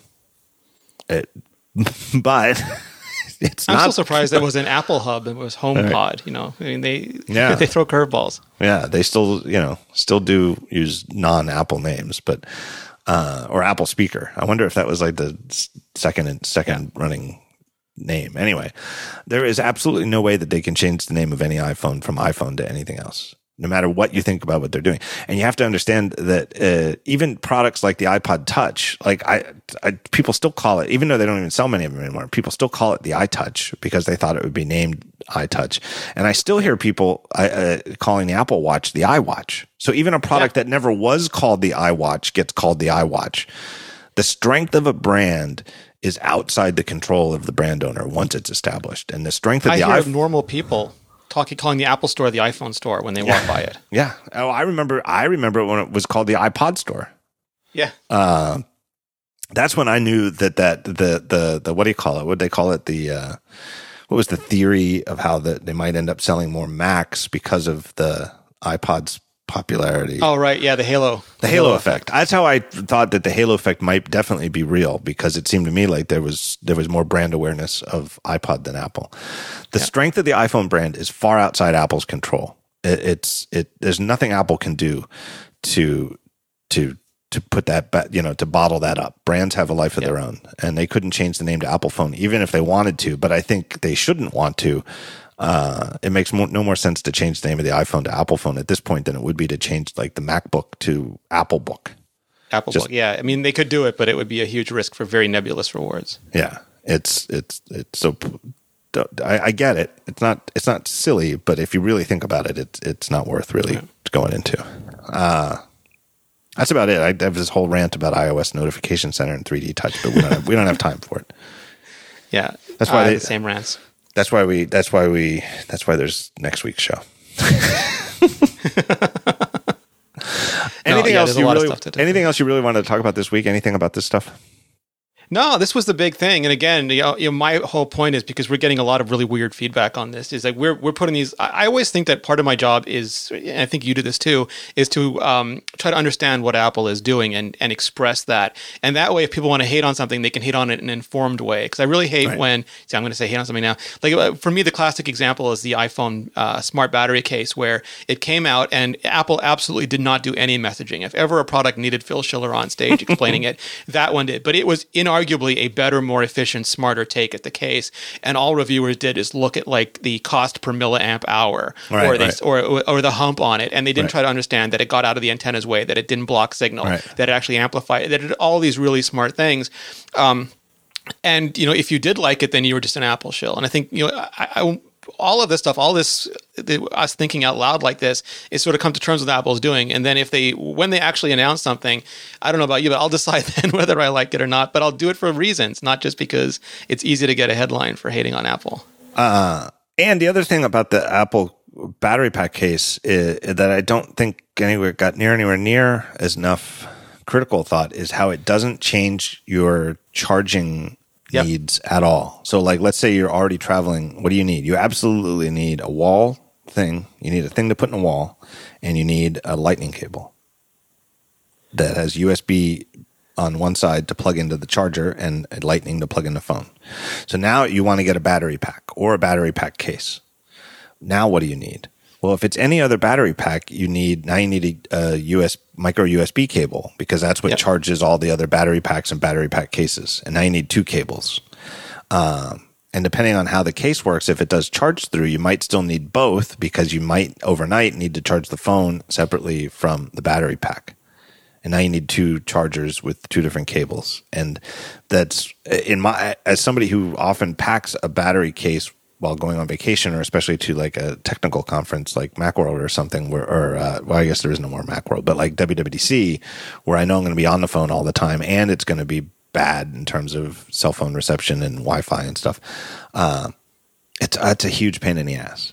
It's a huge pain in the ass. God, how much I wish somebody would pay whatever it takes to license it to make a regular battery pack that just charges by lightning, so I don't need to pack anything other than lightning cables. Anyway. Totally agree. That was my not that I'm bitter. Me neither. All right. I can't think of anything else. Renee, Richie, I appreciate your feedback, and thank you so much. And I got a thing in here to the article you wrote. I swear to God, it's going to be in the show notes on the iPhones of future past. You beat me to it. I really love it. Is that how are they going to sell this thing? I think you're onto something, where the best way to sell it is here's this year's new iPhones. They're just as great as you'd expect this year's new iPhones to be. And we have this new thing that we're doing, which is we're giving you a sneak peek at the future of iPhones, and you can, you can buy it today for whatever. I totally think that's the best idea I have of how they make this go down.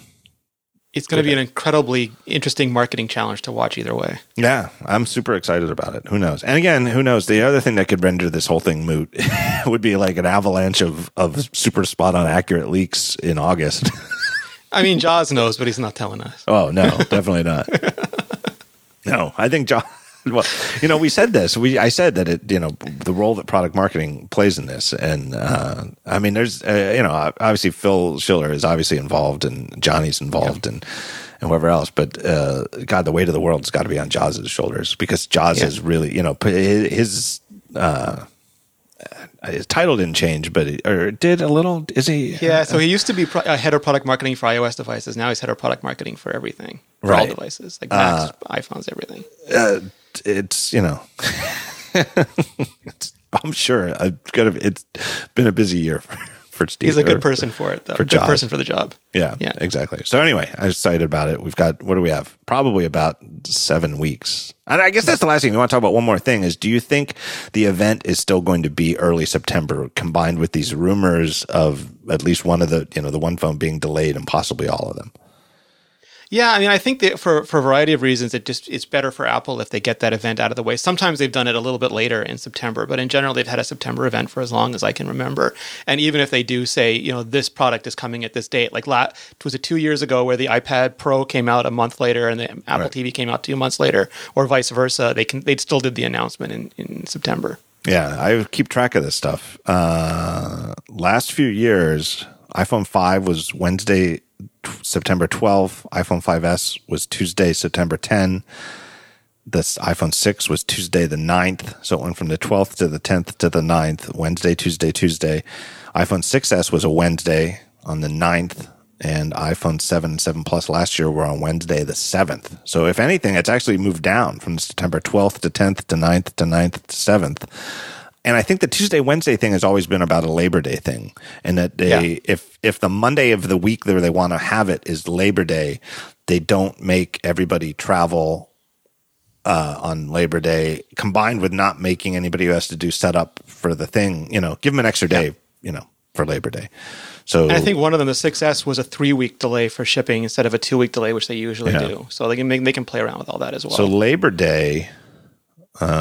actually don't know when Labor Day is this year. Hold on a second. Is it the 4th? Yeah, it's the 4th. So if they do it the week of Labor Day, they would have the event on the 6th, which would be the earliest they've ever had it. Otherwise, I'm guessing it would be the September 12th. Yeah, which is also a normal day for them. Yeah. And the 12th is a date that they have used before with the iPhone 5. That's what I expect. That would be the normal schedule. It's either going to be September 6th or September 12th. If they move it back, I don't know. I wouldn't be surprised. 4S was October. So, I mean, that was the latest they've ever done it. And that was for a variety of reasons that are not normal. Yeah. I know, this is not even go there. But anyway, I